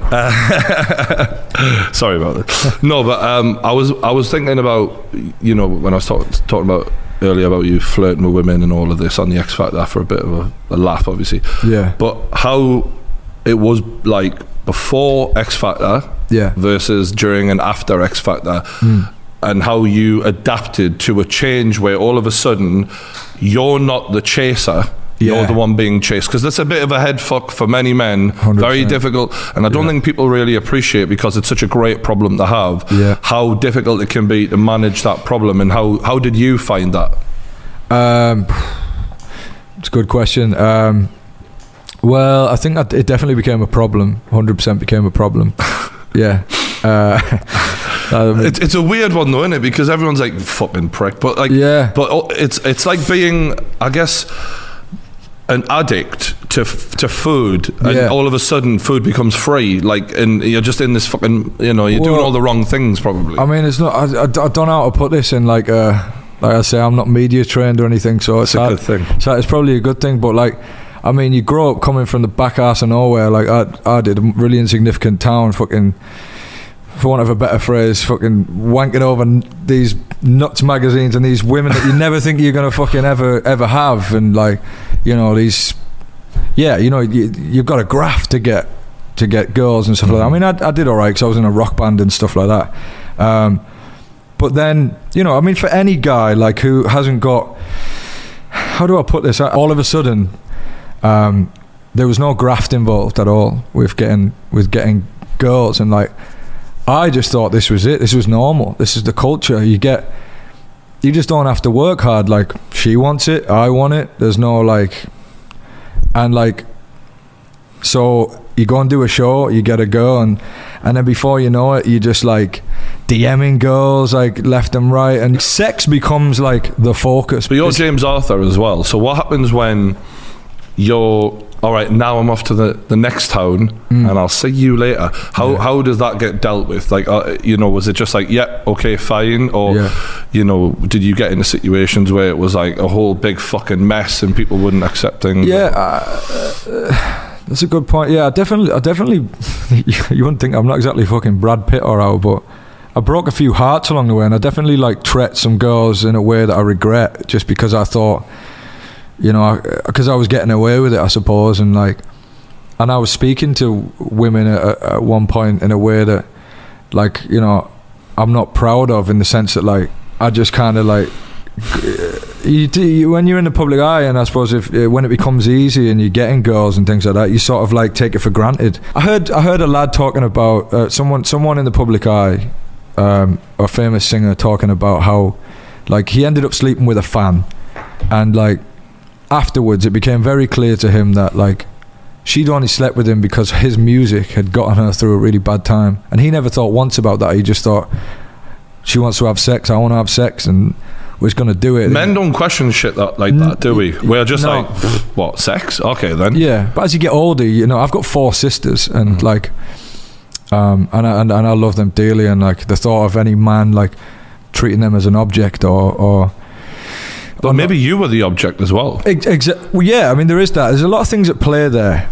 Did you ever feel like that? Because in periods of my life, I realised in maybe not treating women with as much respect as I should have done, I was also disrespecting myself at the time as well, because I'm like, hold on a second, I'm starting to feel worthless because I just do this without thinking. So therefore, it's not good for me either, really. Like, although it feels great at the time and all of that, it's a bizarre situation as a man to find yourself in, where I'm like, my self-esteem's going down here. Yeah, and ultimately it's for, like, it's a lot of it's for validation, isn't it? It's, it's that thing about kind of what we went back to earlier, kind of being told, you're not this, you're not that. So when you're in, I guess, a situation with a beautiful woman, you're like, look at me, I'm the fucking man, I can do this every night with a different woman. Like, you get this horrible complex. Did you feel that? Yeah, no, definitely at times, like,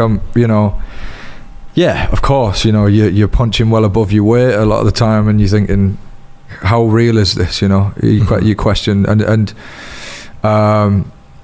them just wanting to sleep with you, no longer, like, at a certain point, it stops validating you. It stops being enough, really. It's sort of, you realise, like, you have to really like you, like, that's the cliche. No, it's true, isn't it? Yeah, and I. I mean, for me, it was like a lot of titillation. A lot of time I wouldn't even meet up with girls and like have sex with them. It was just knowing that they were into me or they wanted to chat to me and that I could have had them, like, was a problem for me at one point, and it was affecting my relationships and stuff. And that's something that I think anyone in my position would struggle with, and it's obviously it's gotten me in trouble and made me look a certain way in the past that I definitely regret. Those moments are my regrets, where, like, people might have thought that I was a womanizer or whatever, because that's really, when you get to know me, I'm not, like I say, I've got 4 sisters, and I hate the thought of, it's a really interesting one, this, because although I've, like, off the back of my fame and success, in the early years, like, of me being successful, I got with a lot of girls. Like, I think I was always very respectful, really, to be honest. I think I've always, like, wanted to have a connection with those girls, but maybe I left them behind too quick and, like, just fucked them off. Yeah, like, I mean, it's hard to know what you've got in front of you when so much is happening and there's so many people in front of you, and and there may be a situation where you got very good girls who would treat you very well, but you're not valuing it because it's not unusual, and things just become absolutely meaningless at that point. And I guess through all of that situation that you went through, at some point, like you said, where's the meaning in this? Is that when you started thinking more about having a relationship with someone? Yeah, definitely. And you know, me and my missus, we've had our ups and downs and our off moments and stuff, and because of the things we're talking about, because of my focus in the past being on the sex and just like getting that validation from women and stuff, obviously stemming back to my childhood, not having the self-worth and all that kind of stuff, like it's been an issue. But ultimately, I think, you know, when you've got a partner, you know, I believe in love, I believe in, you know, partnership, and I think, I mean, I wouldn't be here. She got me through some really fucking dark times, so I feel kind of indebted to her, and who knows where I'd been if I didn't have that relationship. So I'm definitely like, I'm for that whole thing. Yeah, I don't really know where I'm going with this. No, it's cool, mate. I like that you're just sort of riffing and giving it honestly, because that's what podcasts are about. You know? This is and again, just to reiterate, this is my first one. Anyone who's watching out there, so this is me like learning on the job in a way. But you're doing great. It's fun. So yeah, on that topic, did you ever fear of someone being with you for the wrong reasons now? Because you got the money, you know, you can look after a woman, and let's be real, like you know, babies come along very easy when, I mean, just ask Drake. You know what I mean? Like, it can happen. Yeah, no, absolutely. I've questioned that 100%. I've questioned it in the relationship I'm in now. Like, you know, what are you with me for? Like, what the fuck? Mm-hmm. Like, you know, could be with anyone. Yeah, definitely, of course. But I suppose as you get older, you start to sort of give less of a fuck what other people think, really, don't you, in general? And that's kind of where I'm at, I think. Have you ever had your heart broken? Yeah, of course, yeah. Only really, I think only once though. What was it like? I never allowed it to happen again. Tell me what it was like. I want to know, like, not you know, tell me what you feel comfortable with, but yeah, what was it like? It was my first girlfriend. Once that happened, maybe like, yeah, I never allowed it to happen again. I never allowed myself to be as vulnerable as well, not as vulnerable, because I've made myself very vulnerable in other relationships. But how old were you when that happened? I was only 16, 17. Bro, this is it, right? Yeah. The first time you get with a girl, though, you go so fucking, you give everything, don't you? Like, forever. Oh yeah, because you feel it in your I'd never really had eyes.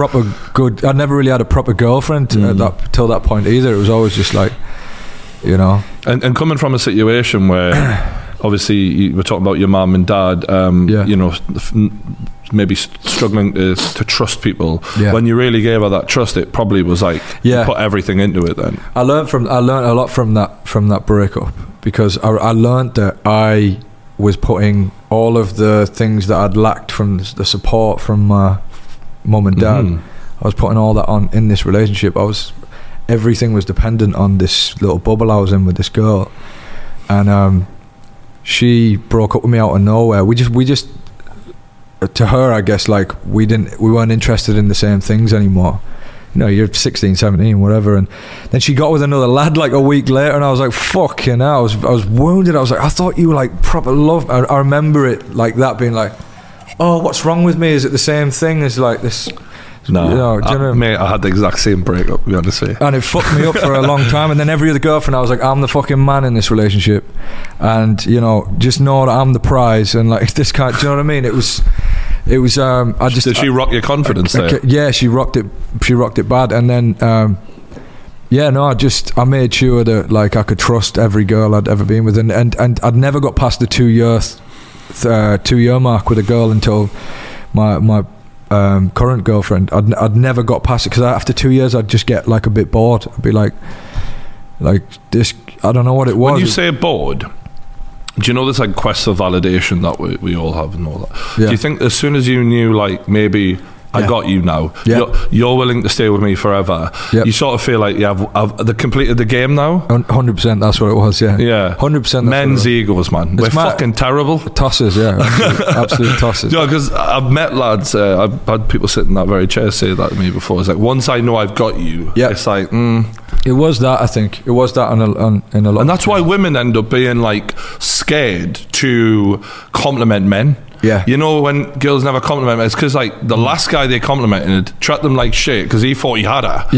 And then it's like, then they're scared to give as well. Exactly. So then then later on in your 20s and 30s, we're meeting people where both sides are scared because they've both been treated like that before. 100%. And you know what? That's what's made me stick at this most recent one for as long as I have, and because, you know, there's many reasons, but one of the main ones being like, I can't be the guy that can't fucking hold down a relationship because of my ego, and you know what I mean. I need to get that in check and value the other person in the relationship, as long as they're adding value to my life, obviously, and we're adding value to each other.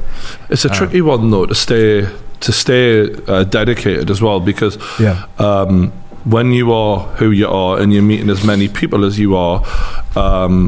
Back in the day when we had, like, marriage was brought into play, you know, people weren't living a lifestyle like you are, meeting and having options constantly presented on a regular basis.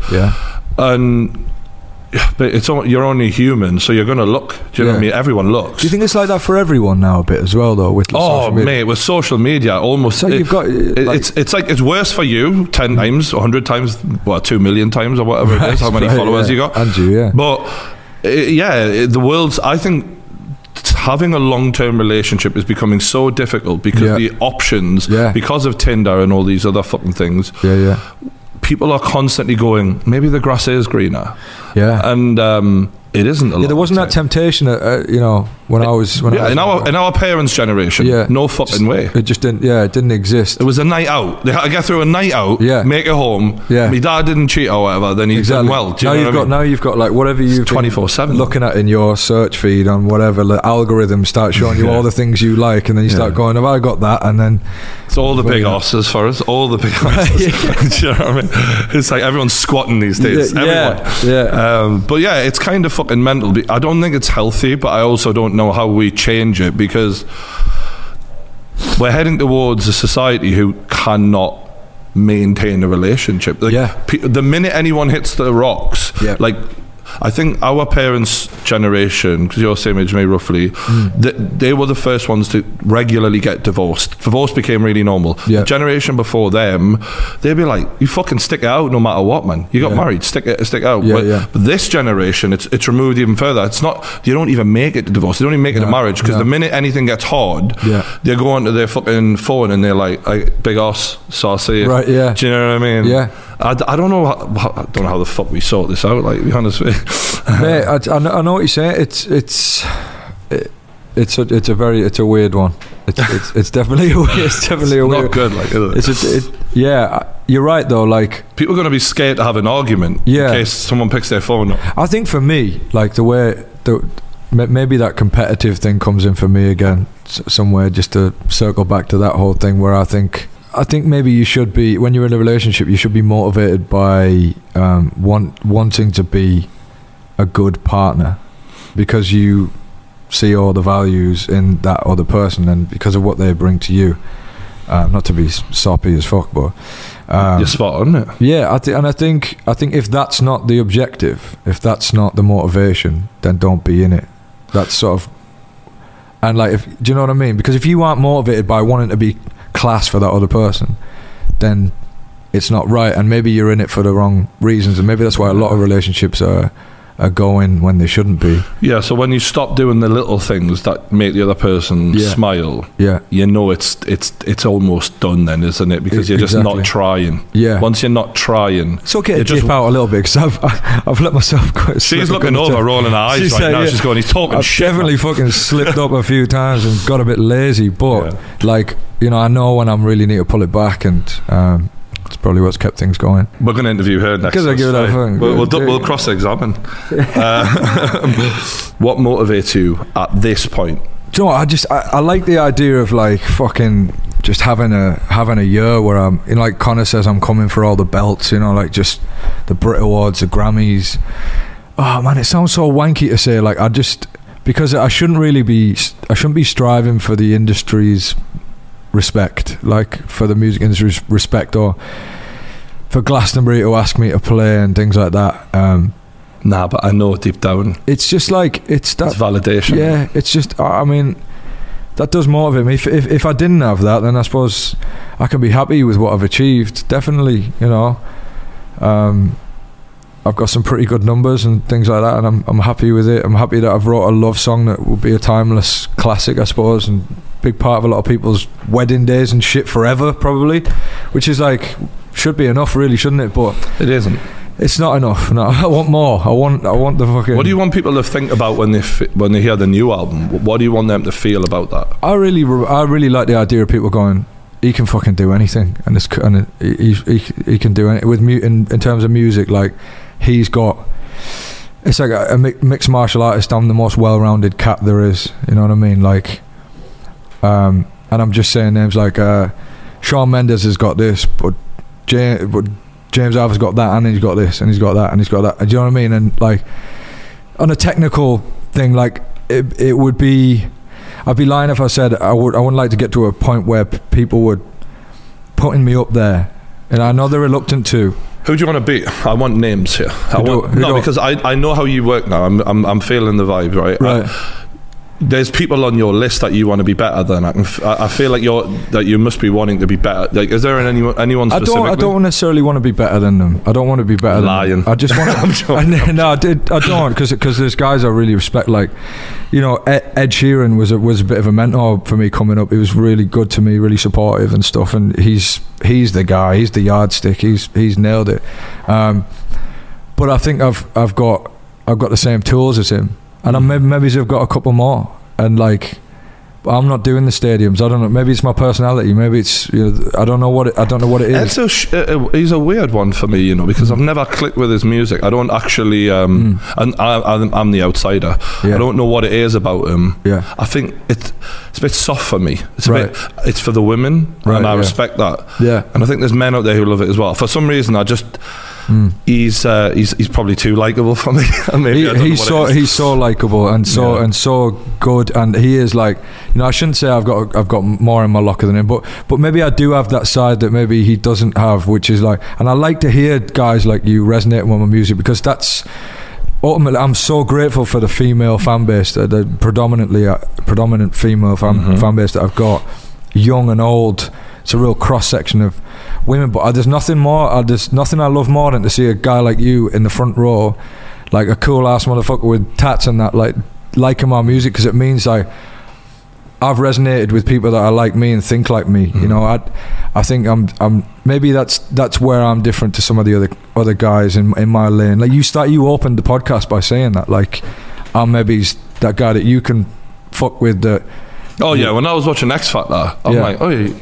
You can be that could be me, that. Yeah, you know what exactly, I mean? I wish I could sing like that. Yeah. And if I could have a voice that would speak for the pain I feel, that's what I would want to sound like. Yeah. Do you know and I love to hear that more than anything. It pays off so much for me, and that's why I think it hurts me when I see a lot of young lads who get me wrong and like go, that fuck, he just sings for fucking old women. Dude, and shit. I know what you mean. They get me wrong, and I don't like it, and I want them to feel me, I suppose. Like, when people from Newcastle slag me off, a little bit of me, I hurt that, because in my head I'm like, I put you on my back. My name is true, Geordie. Yeah, you do. Everything about me. You carry the city. I'm literally trying. I'm not Anton Deck, but guess what? No one in Newcastle's like Anton fucking Deck. Yeah. A lot of you look like me, actually. Yeah. So supporters, do you know what I mean? And do you get that because maybe you speak because you do a podcast, you maybe speak a bit more clearly sometimes, or like enunciate a bit better. Like, people say I've lost my Borough accent. I'm like, well, I can't get on the show and go, fucking here, right, mate. Fucking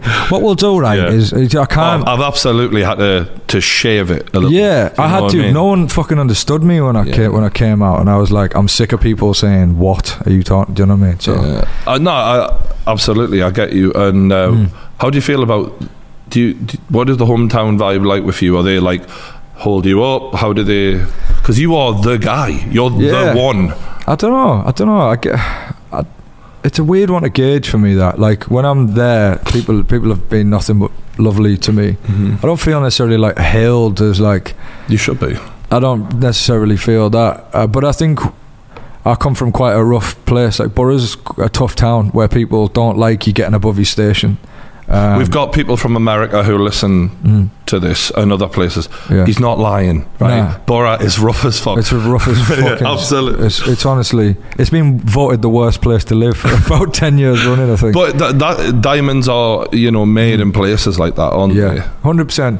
But I and I'm grateful to come from that culture, and it goes back to again the thing we were talking about earlier. It's like it's very real there. If you're gonna say something to me, like you're gonna talk about my family, and we're fighting, like it's or if I was just brought up to fight back. We've got in Borough, we've got the worst unemployment rate in the country. We always have, and there's a lot of depression and a lot of like hardship there. They're forgotten, just like the people in Newcastle. Yeah, no one gives a fuck. Newcastle is one of the northeast. Like it's a hard-working place, and I don't know.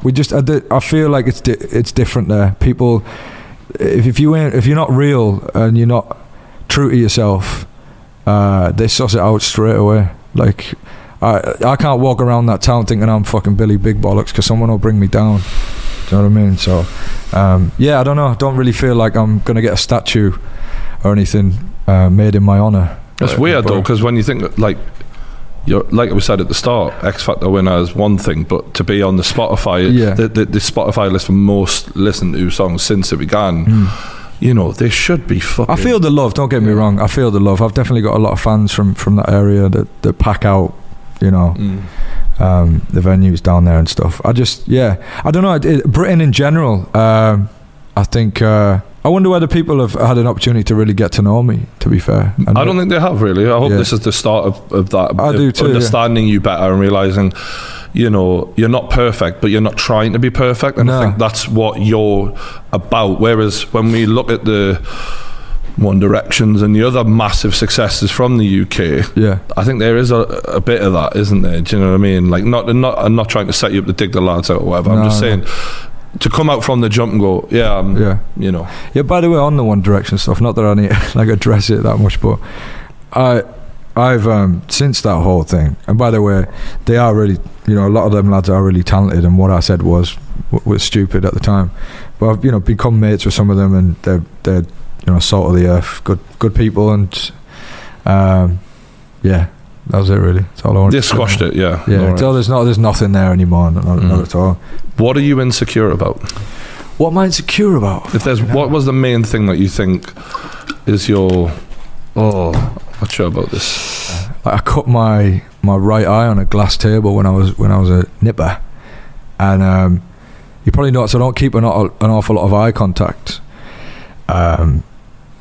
because it sort of severed the nerves in one of my eyes when I was a kid, and it's always been a thing. Like if I'm keeping a lot of eye contact with you, I trust you, because it's something I've always been wary of. It's a weird thing to talk about. I've never talked about that in public, but it's a weird thing I've always had. Like, does it make you nervous a bit? Now that we're having a lot of when I'm tired, like it's kind of, I guess it's like a lazy eye, if you like. When I'm tired and I've had a long day, like, it's something it's in the back of my head. It's funny because I noticed your eyes were changing a little bit as the podcast went on. Oh, really? I'm not just making this up. I thought, I hope he's not getting tired. But now he said that, it makes total sense. Yeah. Oh, hopefully it's not picking up the lid behind the camera. But I do get conscious of that. Like that, I suppose, if like a physical insecurity, but it's a normal thing. People with autism, for example, struggle with eye contact sometimes. It can be brought on by all sorts of things. I thought I had that at one point because of that very reason, but no. You never know. Yeah. I mean, we're all on the spectrum. But what was I going to say? What are you most confident about? About yourself? I'd say my musical ability. Yeah, my ability to write songs and sing live, perform. When did you know you had that voice? Because I remember I always knew you were fucking class, but I remember the one of the songs I watched you perform on YouTube where I was like, wow. Wrecking Ball. Wrecking Ball, yeah. Mate, I watched that. I'm not a massive Miley Cyrus fan, although she's fucking great. She's cool as fuck, and you know. But you destroyed the original version. You brought, you absolutely like. I was like, they should never have given this to Miley.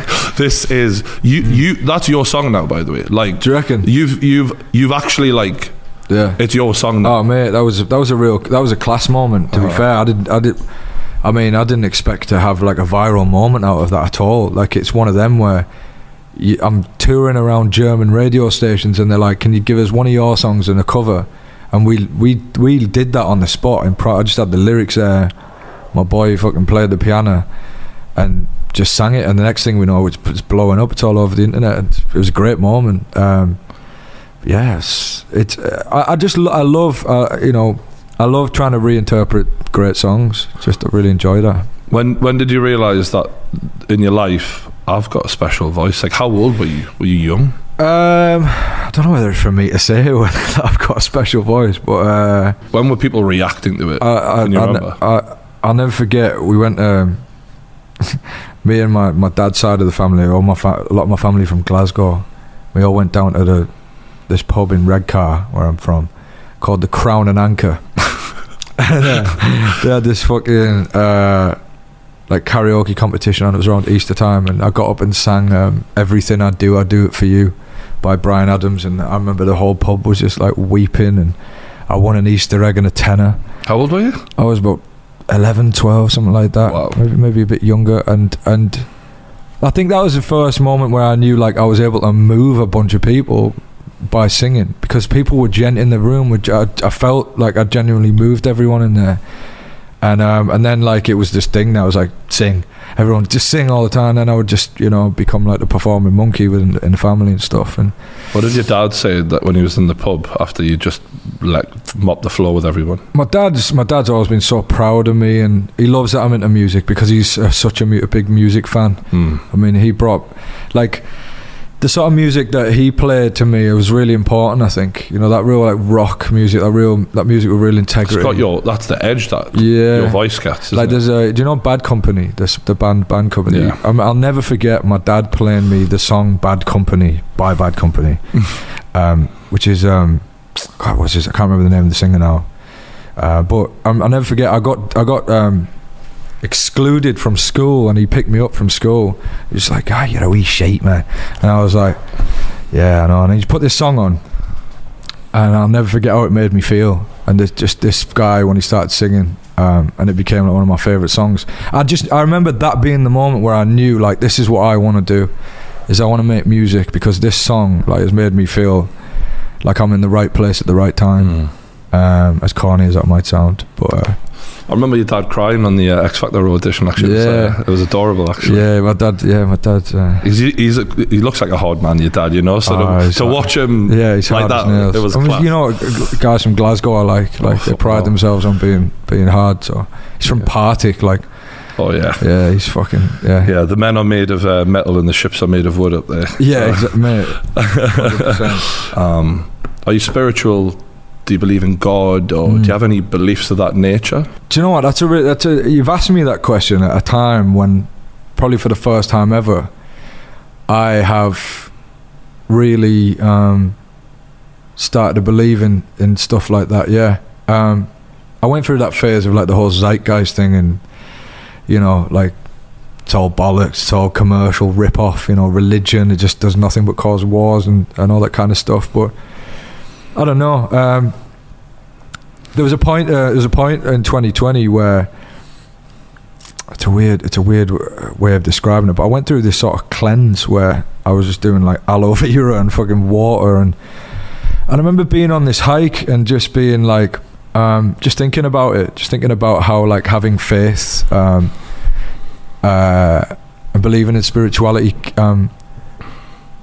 Sometimes when you're broken down to the core, to the bare bones, and that's all you've got is you and your conscious or God, or whatever it may be. Having that faith, like you see some of the people that I look up to the most, fighters. They get in the ring, and once they've won the fight, they give all the glory to God, and they truly believe that He had their back that whole time in that fight. Because I've been been close to giving up on a few occasions. Yeah, for sure. Do you feel like you've contemplated that with? Yeah. Oh yeah. It's well documented. I've been quite open about it because I feel like people in our position have a responsibility to be honest about that sort of stuff. Yeah. Because a lot of people feel that way, and we should normalise it and take the stigma away and all that. I agree, yeah. I mean, the last 2 years for me, mate, fucking hell, the amount of times I've thought about suicide, and it's like, you know, you think, why would I be thinking that? Like, I've got a lot that people would want to have, but it's like, you can't force yourself to be happy. Yeah. You know what I mean? And then when you're in those low parts and you're just thinking, I want out here, like, I don't want to do this anymore, like, you know, and it would just be easier. Yeah. You know what I mean? But you're right, you know, and it's a real shame that there's people, you know, some people don't have what we have, and I can't. Yeah, outlets, exactly. And imagine feeling like that, and then you know, I'm saying this from a position of privilege. Yeah. Let alone, you know, me 10 years ago. You know what I mean? But it doesn't matter what happens in your circumstances of life. What's going on in here, sometimes it doesn't impact it. You know what I mean? You can have all the money in the world, you could have everything, like you say, all the success that you've had, and you've still been there where you're thinking, I don't want to do this anymore. So yeah, I credit you for being open about that, mate. What's your biggest regret? There's too many. Is there any that stand out, or I don't think I pay any mind to them anymore, to be honest. That's good. I think I got to the point where I had so many regrets that it was just too much of a burden to carry, probably. And so now it's sort of like, it's no regrets, I think, but definitely I know they're there, but I don't pay any mind to them. Do you think you look forward more than backwards? Yeah, 100%. I've got to look forward. If I can't live in the past. I think that's the real turning point for me, was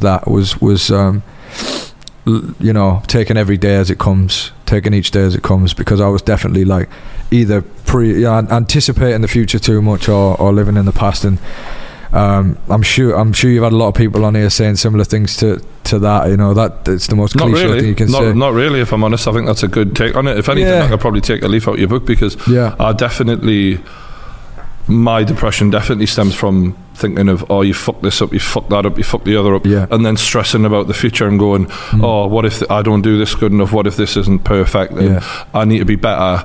And I think it's really healthy to go today, live right now, and what can I do out of today? You have to, that's that's the advice I would give anyone. I mean, there's kind of like, if we're talking about mental health and anxiety, and I think my main pillars that I would give to anyone listening would be that is, you can't look forward and you can't look back. You got to stay in the moment, because that's the only way that you don't feel that anxiety. And the other one would be, we sort of touched on it earlier. I started reading a lot of work by this author called Brené Brown, she's called, and her whole thing is vulnerability is courage, basically, where, you know, we all see being vulnerable and talking about our feelings and stuff, and you know, you especially being a big guy, where you know, we've talked about that as well, like, you know, being vulnerable, you can see it as a weakness. Whereas, you know, nobody dislikes the guy who walks in and goes, I've had a fucking shit day, man, like, my fucking girlfriend's on my case, like, I've just been dropped by my record label, whatever. Like, how can you dislike that guy? And I always stayed away from being that guy and like pretended everything was alright. I was just kind of like, yeah, mate, I got this going on, I got that going on, fucking everything's great. When I stopped being that guy and started being the guy that was just like, nah, I feel like shit, like, things just, and then started taking things day by day and realizing that it takes a lot of courage to do that. And then, because whenever I would do that, like, just for example, so just to maybe break it down even better and not waffle on so much, but like, I would go into a lot of studio sessions, a lot of writing sessions, and you have to make yourself vulnerable in those situations, because otherwise you're not going to get something authentic musically. You're just not going to get good lyrics. The vibe won't be right. You won't get anything that's going to ultimately leave that room and move a bunch of people in the future. It's not going to be a good. I don't believe you can make good music out of just formulas, you know, formulaic shit, pop shit. Like, it's got to be real if it's going to do something forever. To be fair, a lot of the pop songs that we enjoy that are sung by these little pop artists, they're actually written by someone feeling something. Someone who's feeling. Someone's actually good has written that. Absolutely. It's gone through the machine. It's gone through that fucking, and it's been watered down or whatever. And so I used to be in them situations, and like, I knew I had to wear my heart on my sleeve. I knew I had to be vulnerable, and I knew it's like a therapy session, songwriting sessions, you know. It always is, and you're doing it with people you barely know a lot of the time. It's a bit like, you know, we've met each other for the first time in person today, and we've talked about a lot of really personal shit here, and it's uncomfortable at times, and it gives you anxiety at times. And you sit here and you like grapple with shame. You're like, oh, I'm a bit ashamed of that. A bit, you know what I mean? And I would do that. I would leave them sessions and I would spend the whole night feeling shame. Like, oh, they must think I'm a fucking cretin. They must think I'm like a weirdo. Or shame is a killer, actually. And it's a killer. And then I think changing that mindset and listening to this amazing woman talk about those things, like it's all that feel the fear and do it anyway, all that stuff, you know. Like, what's that saying that she says about like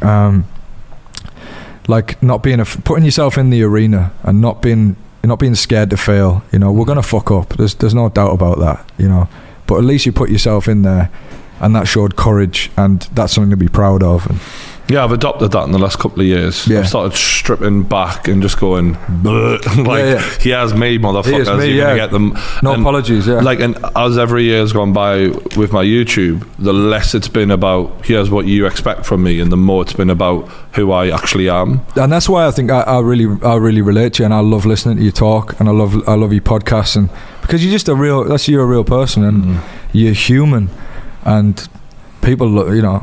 It's great. We're imperfect, pal. Exactly. You know what I mean? Exactly. All right, I've got two questions after. If your life was a movie, and you know, you get the middle part of the movie, the bit where everything sort of changes. Yeah. What do you think that moment would be? I guess for you, it may be an obvious one. A lot of people would expect the X Factor audition. Would you say that would be the one? Yeah, but I would probably say probably the moment where I wrote that song, because that really that trumped everything, you know, all the odds. That fucking little 3.5 minute song that I sat down and wrote brought me back from the dead, like, really did. Back from the edge. Back from the edge. Yeah. And I was just wondering, you know, like, because obviously, as I felt before. You don't know how many people are jealous of you until they're all kicking you when you're down. That's when you start you're a cunt, you actually. And when they think, oh, you're gone, you're fucked, you're never coming back, that's when everyone piles onto you. And that happened to you, and I know how that feels. What was it like on the way back up going? Like, did you make any mental notes of those people? Did you have any moments like that where you got to say your piece to those people? Yeah, I'd be lying if I said it didn't take a little bit of restraint not to be like, so you want to re-sign me? Okay. Like, you know what I mean? Like, it was never about my numbers or anything like that, you know. When I say numbers, I mean albums sold and things like that. You know, Psycho notoriously dropped everyone that they ever signed. All due respect to Psycho, I know they were trying to run a record label, but they'd got this reputation for like cutthroat. They were pretty cutthroat. If you didn't have that big hit, if you didn't keep it going, it's back to obscurity for you, sort of thing. There's not a lot of artist development going on there, if you like. And I think they were a bit reactionary in dropping me. And they maybe could have nurtured the situation a bit better. I hope you're negotiating hard, bro. Yeah, and you know, when they came back in, I mean, they're no longer a label now. They just went into liquidation, and I just signed a really a very proud moment. I signed a deal with Columbia UK, where a really proper label, prestigious label of, you know, people like Bob Dylan signed there and stuff, which was huge for me. But yeah, when they came back in, they were very humble, to be fair. They were like, you know, we fucked up because they got the option to sign me back weeks prior, before the single did what it did, and they were like, nah, we're not gonna. So they had to swallow it big time when they called me up. I remember, obviously, now you know I was a fan the whole time. Yeah. And I'm the type of person I like being right. So you know when you call something and you're like a fighter's going to win the title. Yeah. When I first seen you on the first audition, I was like, this might sound like bullshit because you sat in front of us, but I'm fucking genuinely saying, that's the winner right there. I'm telling you now. He's relatable, he's got talent, and he's just done something with the song I haven't seen before. I'm telling you now, he's going to fucking win.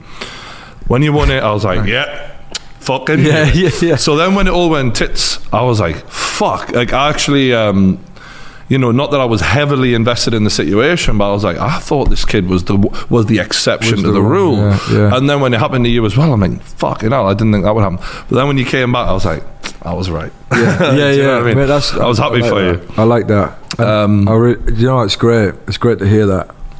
You proved the cream rises to the top, mate. So you should be proud of that. I'm very proud, and I appreciate you saying that. And do you know what? That's what keeps me going, to be fair. Because if I've made songs like in the past, like I made a song called Empty Space, and I thought, this is a fucking banger. It's class. This should be number one. Like, why isn't it number one? It's one of my favourite songs you've made. I mean, and like, it didn't do what I thought it was going to do. Shocking, really. And I was like, right, okay, back to the drawing board then.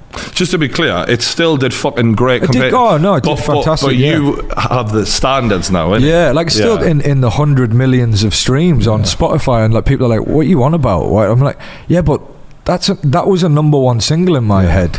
And that's why I think that sometimes like maybe I have that like irrational gripe with the industry where I'm like, hang on a minute, is it because of you? Because you didn't fucking play it enough or whatever.